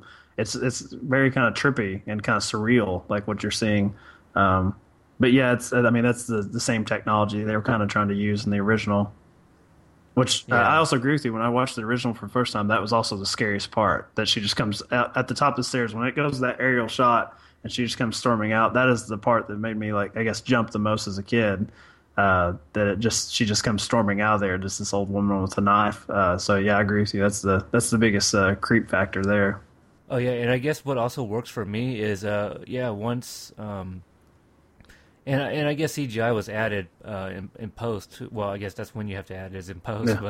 But yeah, just the slashes on his face that was kind of yeah, that was kind of unsettling for me. And then once he hit the ground, I think the mother figure proceeds to go down and finish him off. Right, just so yeah, they even go further with that. So they even turn it up a little bit more. So yeah, this is when it's starting to get even more suspenseful. So again, we see we don't see the whole thing happen, but we see Norman over by the swamp, and we're to assume he did what he did earlier. He got rid of the body and pushed the car into the swamp. Now, how many you think? How many cars? Two cars now. I mean, I don't. you can fit all the. I wondered that. I was like, if he's done this before, you're gonna be running out of room eventually. Like I was just like, it's not a very big like sort of pond area they've got back there, but yeah, it's just. I guess we're assuming this is just the second one. I don't know. Maybe there's a few more. I wish that they could have showed us a little bit more. And I don't know if this was the exact same location, but I feel maybe they should have picked a different area with just a bigger swamp.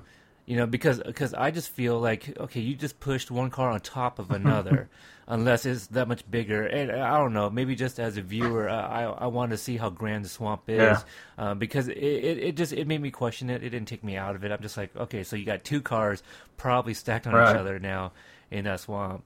Now what we could was it Loomis and Sam and Lila? They go to see the sheriff. Sam he goes when Norman is getting rid of Arbogast's car. He goes and is yelling for him, and you see Norman hear him, and then I guess Sam comes back and relays to Lila that there's no sign of him. Like, and apparently he did see the mother figure in the window, so that's Right. when they go to the sheriff, and that's when they reveal that Norman's mother has been dead for 10 years, and that she Yeah. died in bed with her lover, who she supposedly murdered and then killed herself because she found out that he was married. Is the story that the sheriff and his wife tell these two. Yeah, it was a pretty big reveal, I think. Yeah, and this is where I was like, wow, 10 years, okay. And I kind of like how the sheriff's wife is Mrs. Sellner from Mrs. Doubtfire, and how Yeah. much me and Phoenix just watched.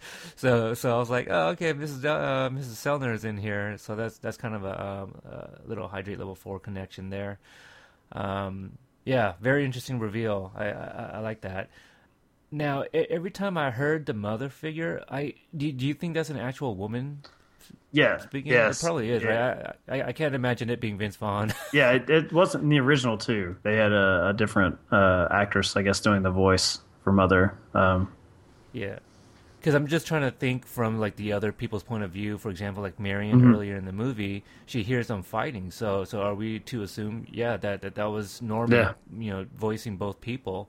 Yeah. So I wonder if they could have casted somebody that could have done both. But if they didn't do that in the original, then I can't imagine why they would do that in the remake.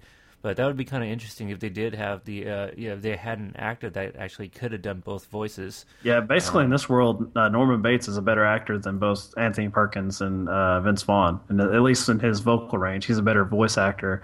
But yeah, I think that's already you're already suspicious of Norman Bates enough because you never really see Mother, and clearly he is capable of doing bad things himself, and it's kind of creepy, as you said. So I think if you had even the hint of a male voice in it, if it sounded like a male doing like a female voice, I think it would have probably revealed what was going on a little bit quicker than what happened here. Yeah. Well, what else happens? I think I was just kind of really into this. Now, do they go to the Bates Motel Yeah, now and check in? they go and check in as a married couple, which this is the case where Norman sees through their lies sort of quicker than they see through his because they're already suspicious of him, obviously, so they have reason to start doubting him. But otherwise, he's fairly normal when he's checking them in. He keeps forgetting to do things like have them sign the register because he's learned his lesson about having people sign in. Um, Yeah. and Which he kind of says, "Oh, it's not necessary." You know, if is he suspicious yet at this point? I don't think I don't so. think so. Okay. He is once they 'Cause leave, though. yeah, that could kind of make sense as to where like, oh, that's not necessary. Because I was like, well, isn't that something you do though? Because yeah, because if he was already suspicious of them, then I don't know. Maybe I would have had him or had them sign something different. Just so they don't, see that name. I don't know if he was going to rip out that page. I think he had just lost confidence in himself. I think he realized, like, Yeah. I'm too bad at lying. I need to keep as little evidence as possible of people having been here. But you have this weird moment where Lila winks at him, and he winks back. Like, and Right. this is supposed to be like her like husband or whatever. And then they go to their room, and they don't have any like The no baggage. baggage. And they also want to go alone. Like he offers to show them, and so he kind of follows them out the door. And as they're walking toward their room, which is clearly not number one, like he keeps going back and skipping over like the number one key, which I believe when Marion showed up, he was going to give her another key, and then he switched to the one. Like he made a decision that he wanted her in the next room where he could sort of peep on her. Right. But when he's watching Sam and Lila walk to the room, Sam attempts to put his like arm around her, and she kind of like shakes him off, like she doesn't want him touching her. So I think at that point Norman's suspicious of this supposed like married couple, that she's winking at him, and she doesn't want her husband or lover to like touch her. So I thought it was a cool instance where Norman was sort of ahead of them for once, like sort of suspicious of what they were doing.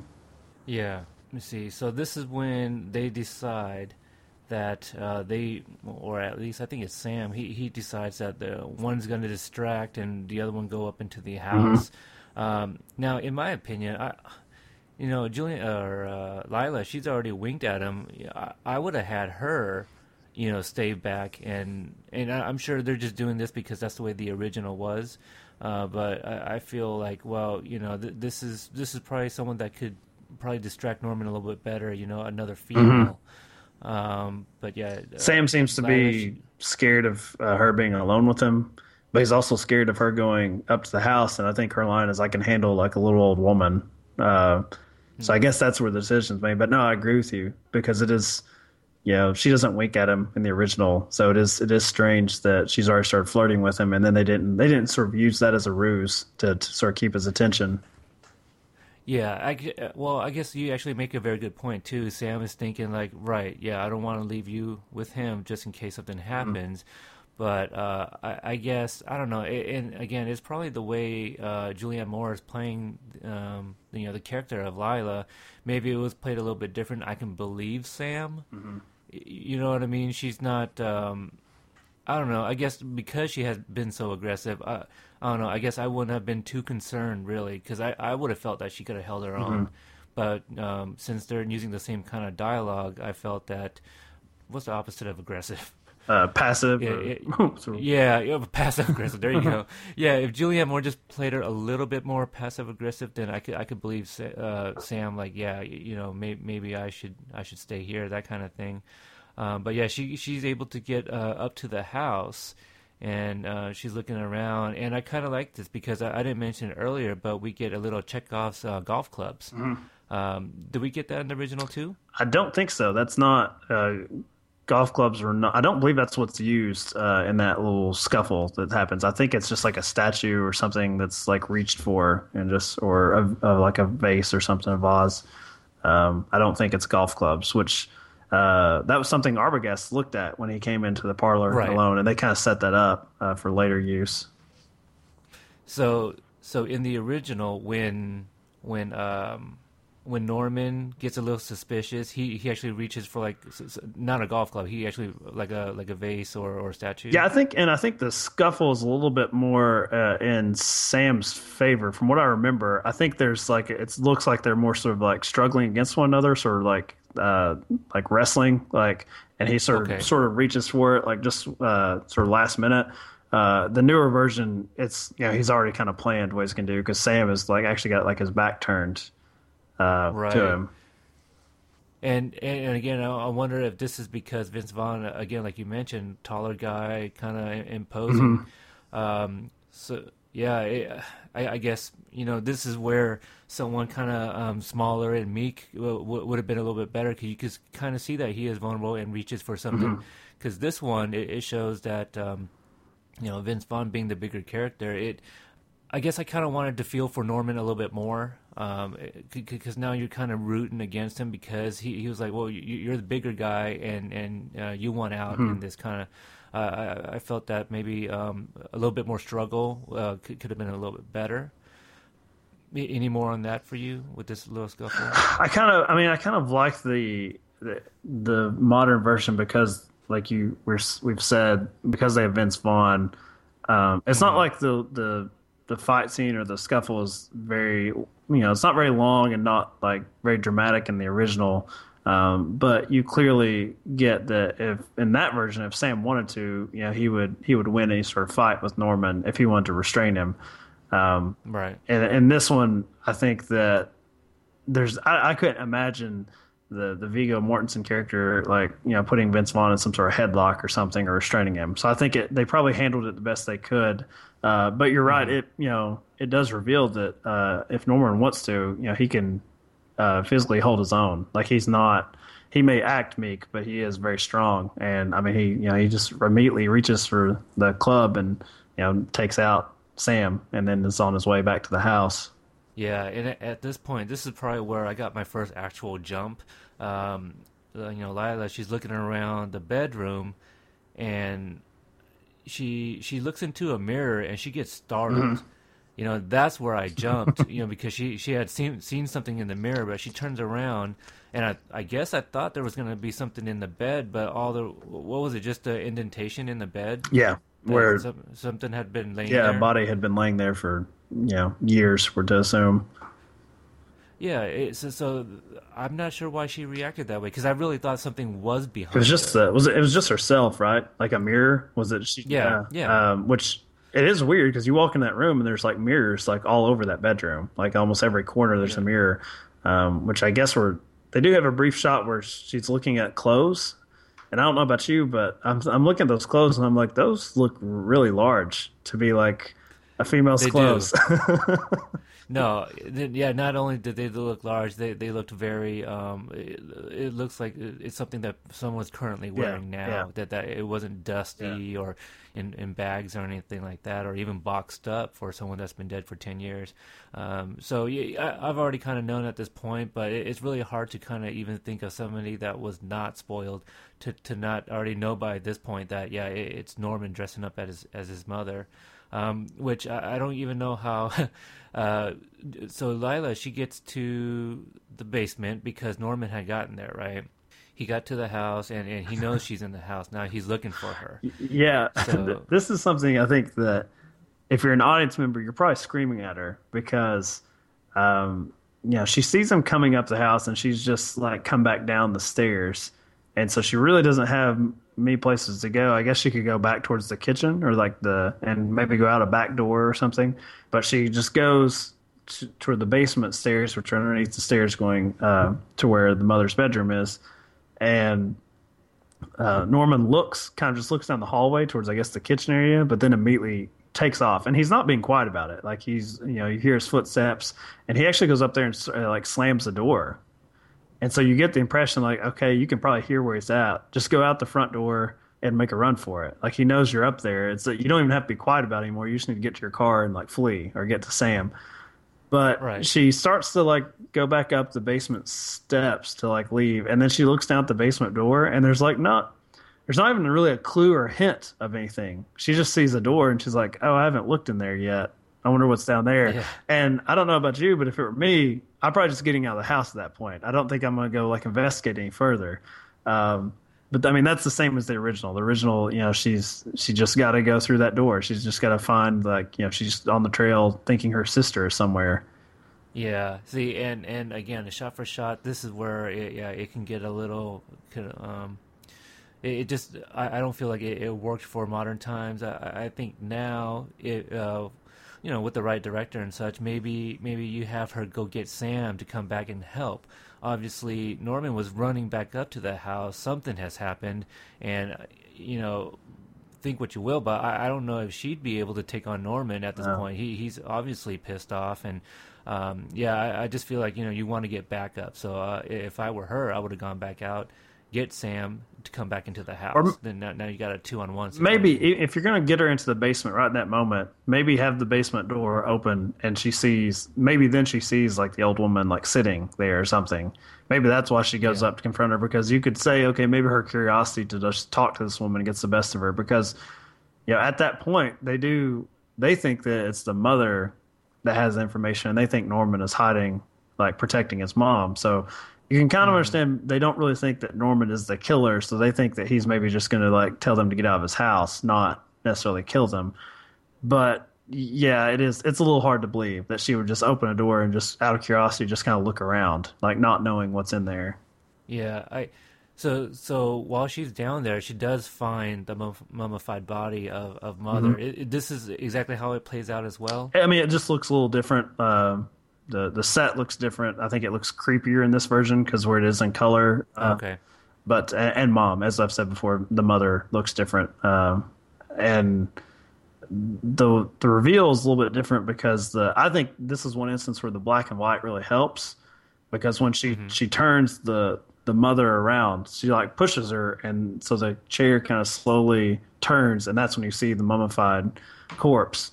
And she screams and knocks like the lamp above her, and it does that shadow effect where it's swinging back and forth. So in black and white, it looks really cool. It makes the mummified corpse look like it's laughing because it gives movement to this like kind of skull. And in the color version, I don't think it works as well. It's still creepy looking, but because it's not black and white, that shadow effect I don't think plays as well in color as it does in black and white. Yeah, I did kind of feel that the reveal, I don't know, not that it was anticlimactic. I was just kind of like, I just didn't think, it was missing something. When I saw that, I go, okay, I think this is where, like, it being the, the modern, maybe with the color, as you said.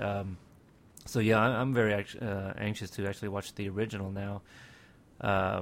So she sees Mother. There's even a spider crawling on. That was pretty quick, but that kind of shows that downstairs probably is not where he is. That where he actually stuffs all his. I got that impression. I think that's new. I don't think the birds are in the old version, because you've got all the sounds and you've got the live birds. It makes the Mother character in this one look like she's like watching these birds he's got like in cages. But I don't think that's in the old one. I don't think the set is much more extravagant, and the newer one it's much larger looking. In the original, do they ever show Mother on the bed? No, that's. I thought they did. I want to say I've seen a picture of that. So it just might be her in the seat and in the basement. Then okay, yeah, interesting. Yeah, so Norman comes out of nowhere already wearing his mother's clothes. So I guess there was enough time for him to kind of change and get into the mother persona there. I guess I have no problems at this point. I mean, Sam, creeps up behind him kind of quietly, I guess. Yeah, you get the impression that he's when he charges up the steps, he's getting ready to become Mother again. That's why he's up there slamming a door, because it is weird. Right before she goes to the basement, like, why am I hearing a door slam? Like, why would he be shutting anything? And it's because he's getting ready to become Mother, and then go and presumably he was going to go, find her and kill her, and then go back and finish off Sam. Unfortunately, Sam, he does just hit him the one time, because as we've established, Norman is not, he's not the world's best criminal either. And so Sam, I'm sure it hurt, but unless he was, knocked out, he was able to, he struggled back up, and I guess assumed he needed to get to the house. That's where Norman had gone. This one, the struggle is a little bit longer and a little more violent. Like they smash, I think, one of the glass like sort of cases he's got, and And the other one, basically, Anthony Perkins walks in the dress and the wig, and he's like got this like kind of wicked smile on his face and the knife, and Sam just comes up behind and basically just takes the knife from him, just like grabs his wrist and wrestles him down, which you couldn't really have done with Vince Vaughn. We've talked about they had to be more dramatic in the fighting, and in this one, fitting with the more aggressive Lila character, she comes up and kicks Norman in the face because Sam's kind of struggling to hold on to him because he's stronger. I like the original better because it's because he can't really once Sam gets a hold of him, there's really not much he can do, and so it kind of ends there. I don't know if I really necessarily like the fight sequence because it's really not elaborate, and it just seems kind of awkward. I think in the modern version, having her come up and like kick him and the glass shattering. I don't know. It just seems. It seems like you don't really know what's going on. I don't know if you felt that way watching it for the first time. If you felt that it was kind of confusing, like because it seems like it happened so fast. Yeah, not confusing, but yeah, it happened too quickly. That I felt was a little anticlimactic. Oh wait, that was it. I just felt that, and again, nothing to compare to, but I just like, well, maybe they could have done more with that. But you're kind of handcuffing yourself to, you're already doing shot by shot remake, so you got to kind of go with that. Do you feel that they could have done anything else with Norman to make him look even more creepier? Like what if he had like some makeup on? Yeah, I think this is an instance where the older Psycho has been so influential on modern films and modern horror in particular. And the one I think of the most is The Silence of the Lambs. Have you seen The Silence of the Lambs? I've seen it like once, and again, one of those like, oh, you need to watch it. And I watched it. I was kind of like, eh. That character is based on Buffalo Bill, the serial killer that Clarice Starling kind of goes to Hannibal Lecter for advice on how to catch. Buffalo Bill is based on the same real life serial killer that that Norman Bates is based on, which is Ed Gein. And Ed Gein, I've seen that movie. Yeah, he was a small town guy that for Psycho, that guy like dug up graves and like dug up like his mother and stuff. That's where they got that. And he stitched people's skin together to wear. See, that's where The Silence of the Lambs, a more modern version. And that movie's still like it's like 23 years old at this point. It's creepier when you get to Buffalo Bill because you're actually seeing someone stitch skin together. And in this one you're just seeing a guy in a blonde wig. And I think in 1960, seeing a man in drag, seeing in a dress and an old woman's sort of wig and a knife, freaked people out more so than it does now. I think.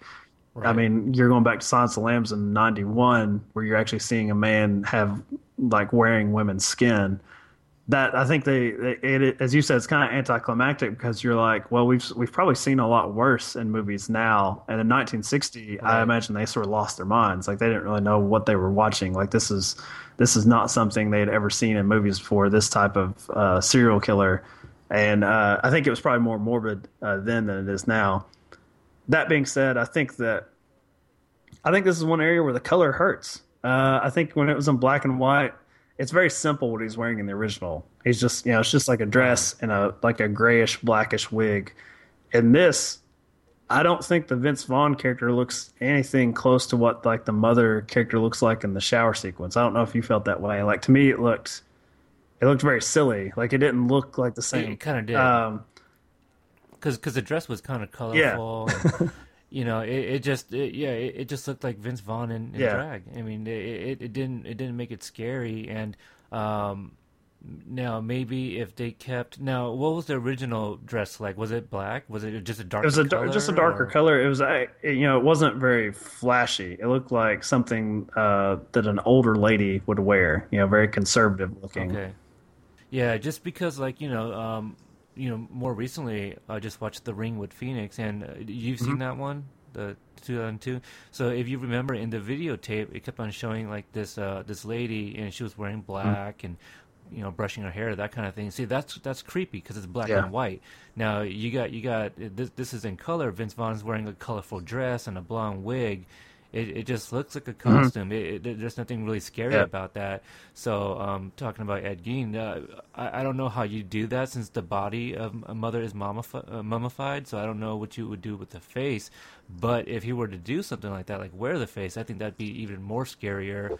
And that's just kind of adding more layers to this suspenseful ending, as opposed to like like I said, I was just startled a few minutes prior to this when she jumped, looking in the mirror, and then we get the reveal, or we get to see Vince Vaughn wearing the dress, and I'm just like, it's not doing anything for me.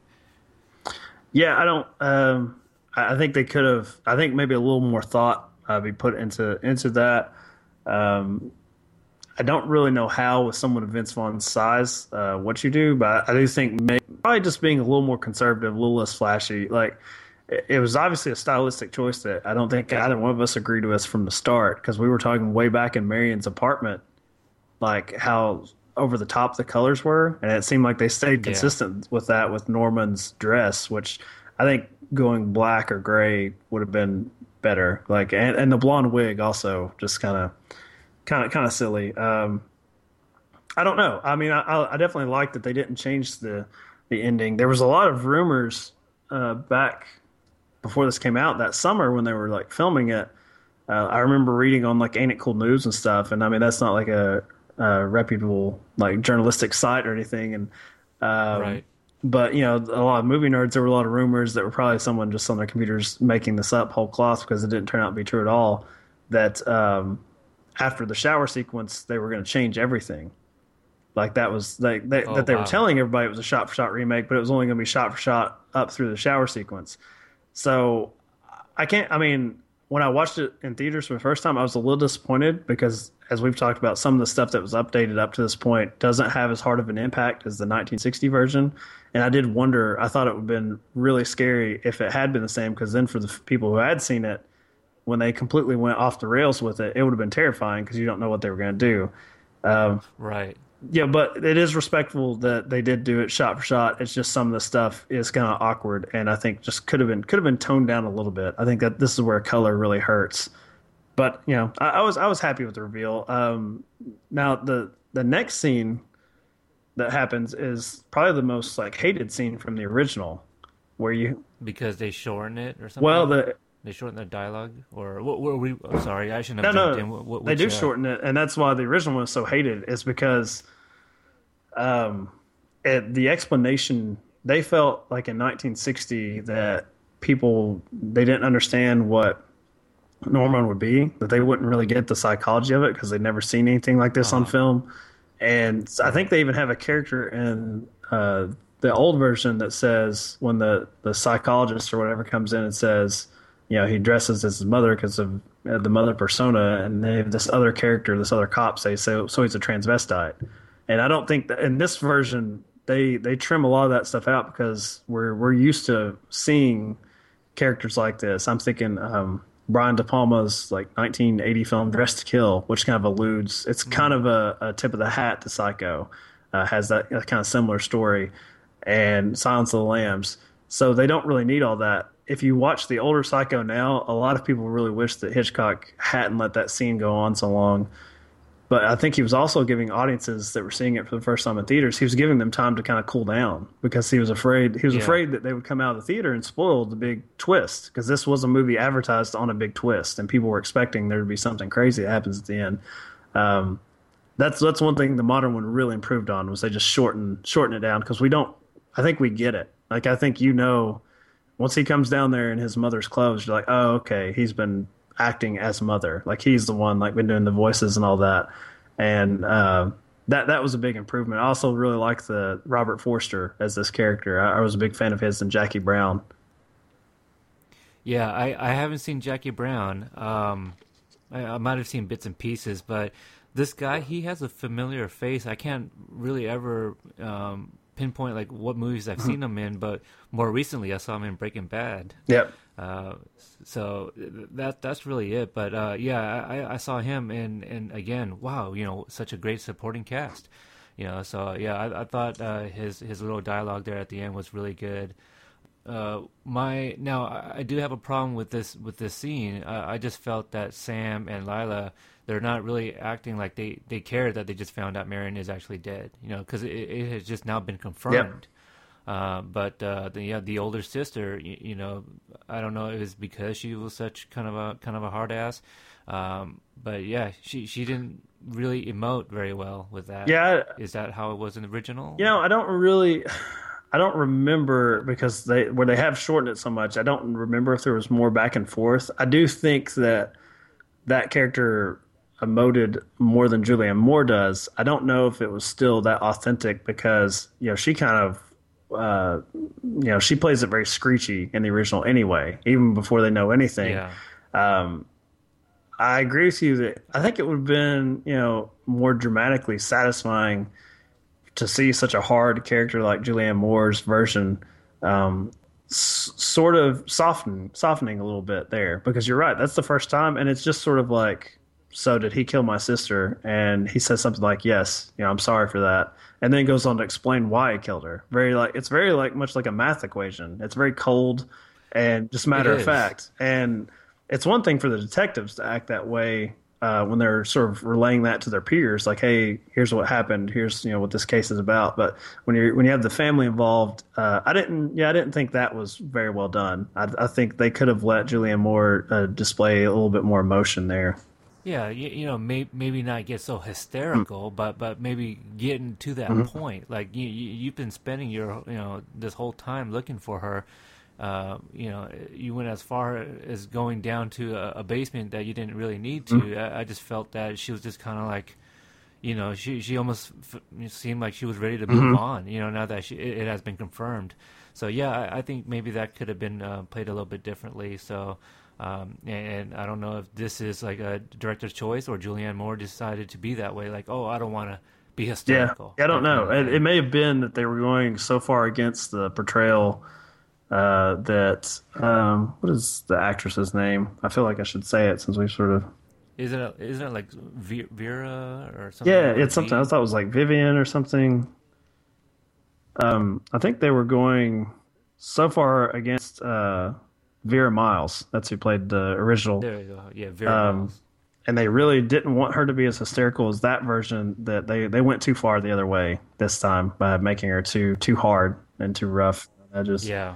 Now, did you like the actual final scene with Norman alone, pretty much fully as Mother now, like Mother sort of talking in his head and like doing all the thinking for him? Did you like that moment where he's alone with the fly? I thought it was fine. I'm trying to think. Was now to kind of take what something you said as far as being like dramatically satisfied. I don't think I was. I was fine with it. I just don't know how else they could have done this. I wonder. I mean, because he's been obviously hearing the voices or her voice in his head. Now, from other people's perspective, he's been also playing the two parts, him and Mother, as far as speaking goes. I would have felt, what if he actually, at the end here, instead of hearing the voiceover, what if he was actually speaking, not like in her voice, but speaking as himself, as her. You know, so I wonder if maybe I would have liked that better. But the whole fly thing, I guess that's also from the original. So I kind of get that. Matter of fact, I think the tagline for this remake was that same line, which I'm not sure if the original had the same tagline. But no, I guess I was kind of fine with it. Again, I have nothing to compare it to, but yeah, the movie just kind of ended really, and then we get the swamp scene. Yeah, I think the original version, that last scene is much better. They try to give a nod to the original because they actually have 3 different sort of audio tracks playing. Like you've got this like modern Mother voice and Vince Vaughn's, and then you have the original, I think, Mother voice, like all 3 playing, like, and they kind of have them playing off from each other so that they're not completely in sync. Kind of, I guess, like his mind is not totally in sync. Like you hear a little bit of Vince Vaughn in the background. That's cool because it is a remake, and I kind of like when they do the things slightly differently. But in the original, it is just Mother. It's just one voice, as if he's like totally become Mother. And I like that better because this version kind of alludes to the fact that he is going to go back and forth, and I like that it's like after he's got caught that Mother has no more use for him. Like, it's kind of like, he always, from the story we get about him, is that it was just him and his mom, and you get this kind of idea that she sort of warped him in his childhood. Like he was constantly trying to impress her and sort of made her his whole world. And when he couldn't be enough for her, that's when he lost it. And I like that when Norman has screwed up so many times that he's now going to go to prison or go to some sort of insane asylum, that sort of Mother takes over, because it's like he's disappointed her for the last time. Like for him to be strong, he has to be like the mother figure. In the newer version where it's the multiple voices, you're like, okay, so it's just it's just going to be the same as usual. I think it kind of alludes to the fact that he'll just go back and forth.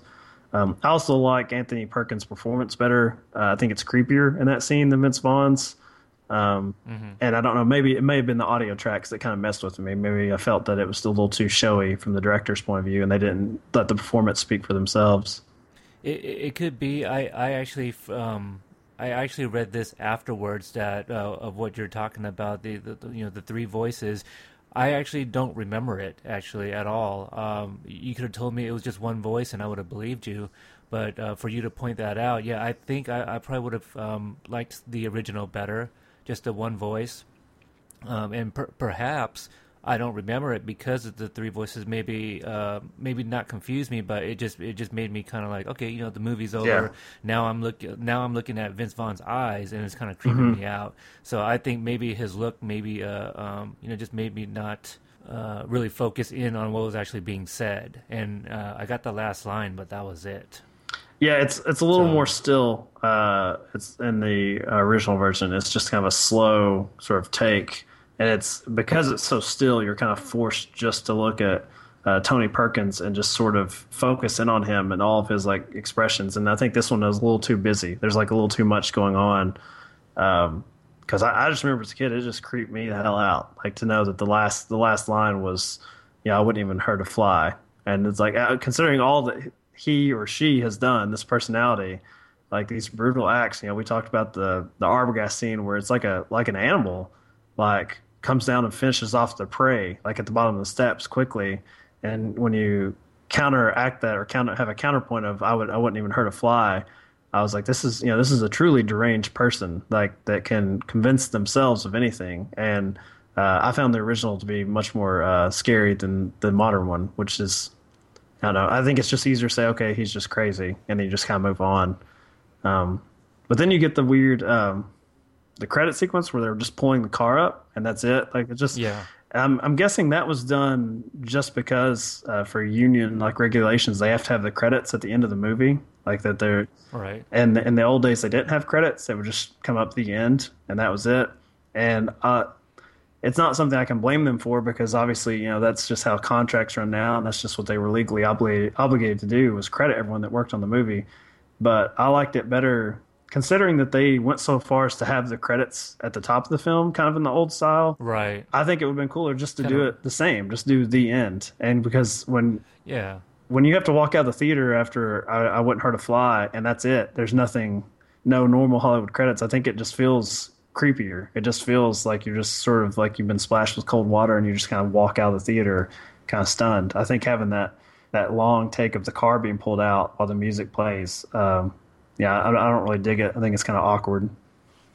Yeah, it kind of misses that effect, right? Yeah. Like you said, you're walking out stunned. Now you're sitting here kind of processing everything, just watching a car being pulled out.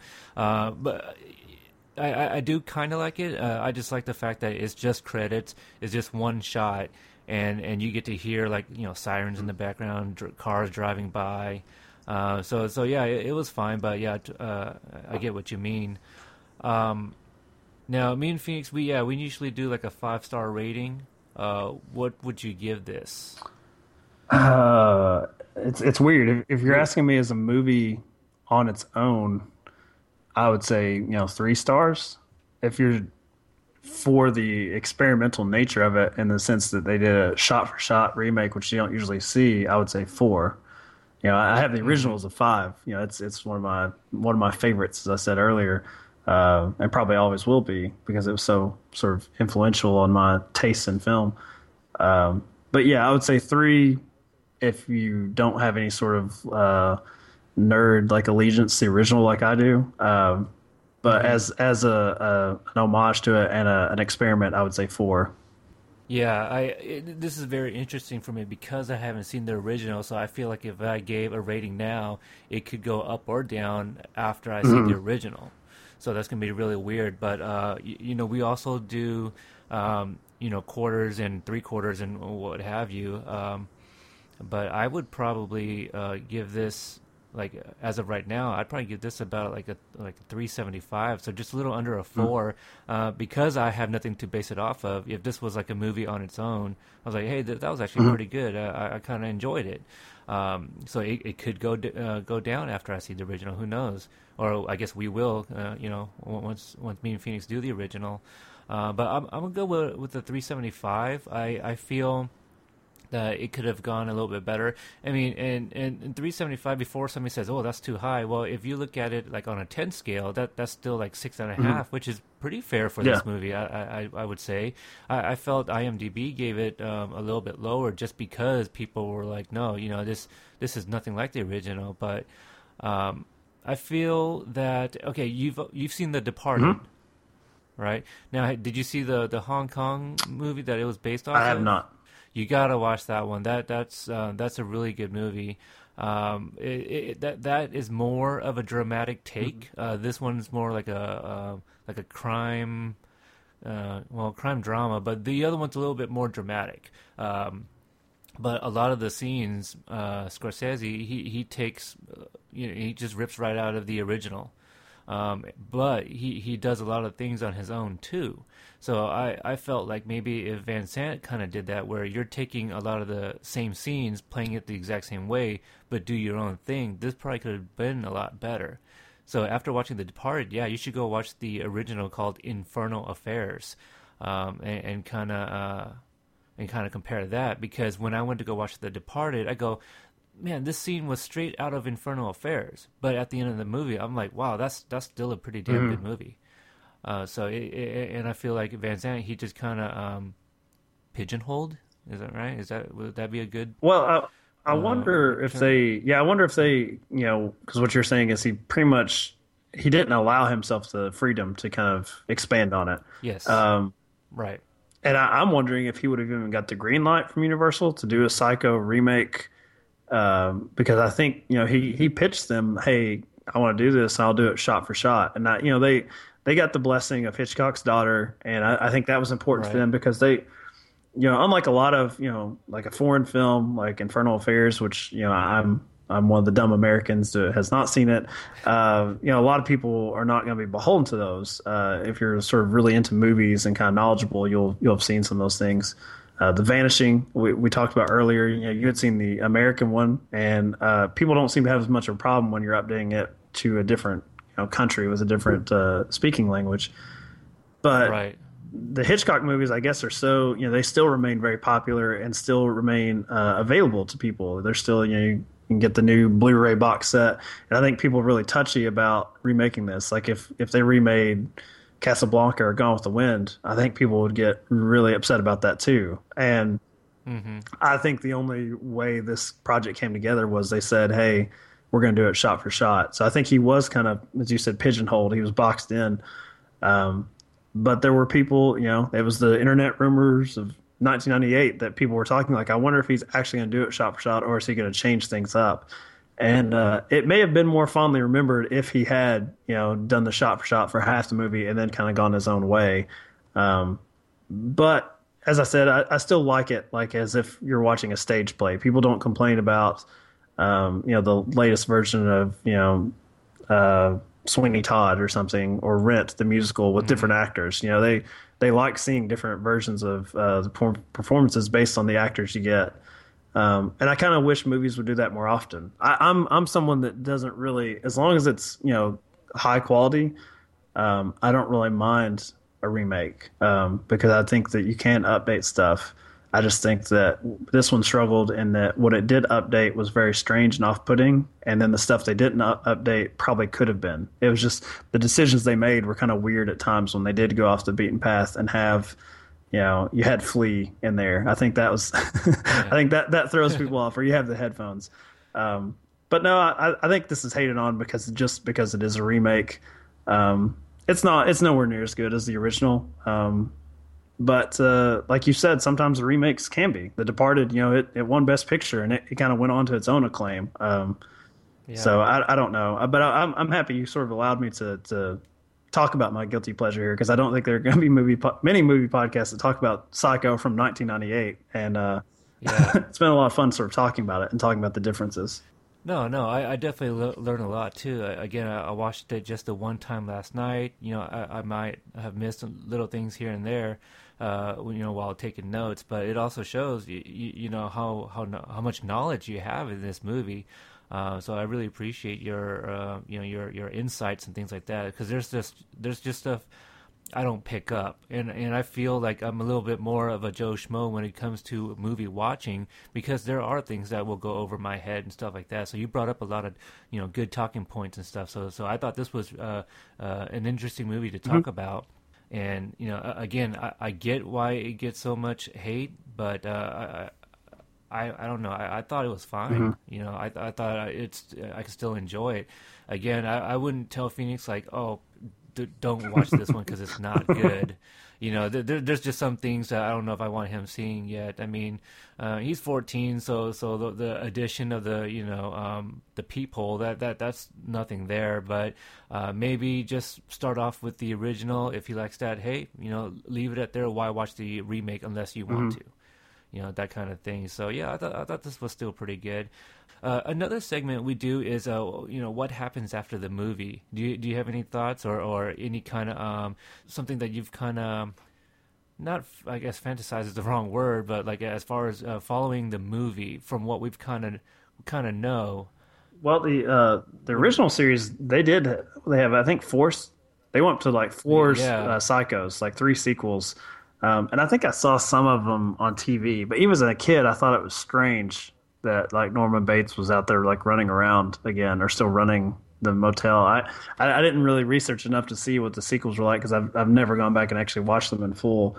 But in my version of it, he doesn't get out, because they find the body. I mean, they find the vehicle, and I don't think he was clever enough to have moved the body somewhere. I don't think he went back and did that again. So I think he's still in the some sort of institution, some sort of an insane asylum. I think that the super tan guy probably gets really aggravated. But as he said, he never carries around more than he's like willing or comfortable enough to lose. So I think that he probably went on and like told the story like to people who really didn't want to hear about it, and probably got himself in trouble, because it's probably very not good dinner talk to talk about this like gruesome murder that he was involved with. But he probably claimed that as like a badge of honor for him, that he was involved in this. And I think that the Rita Wilson character, Caroline, I think her husband leaves her at some point because she's way too overbearing. And that's my thought. I have no idea what happens to Sam or Lila. Do you have any thoughts on what happens with those two? Oh gosh, I don't know. It's funny because this is somewhat of a segment on our show, but we're really bad at it. and I think, but here's another thing. This is my first viewing, so it's a little bit tougher. Whereas like I don't know if we did one for Mrs. Doubtfire, but like some of the other movies, I've obviously seen it growing up, and I've had plenty of time to kind of imagine what would happen after the movie.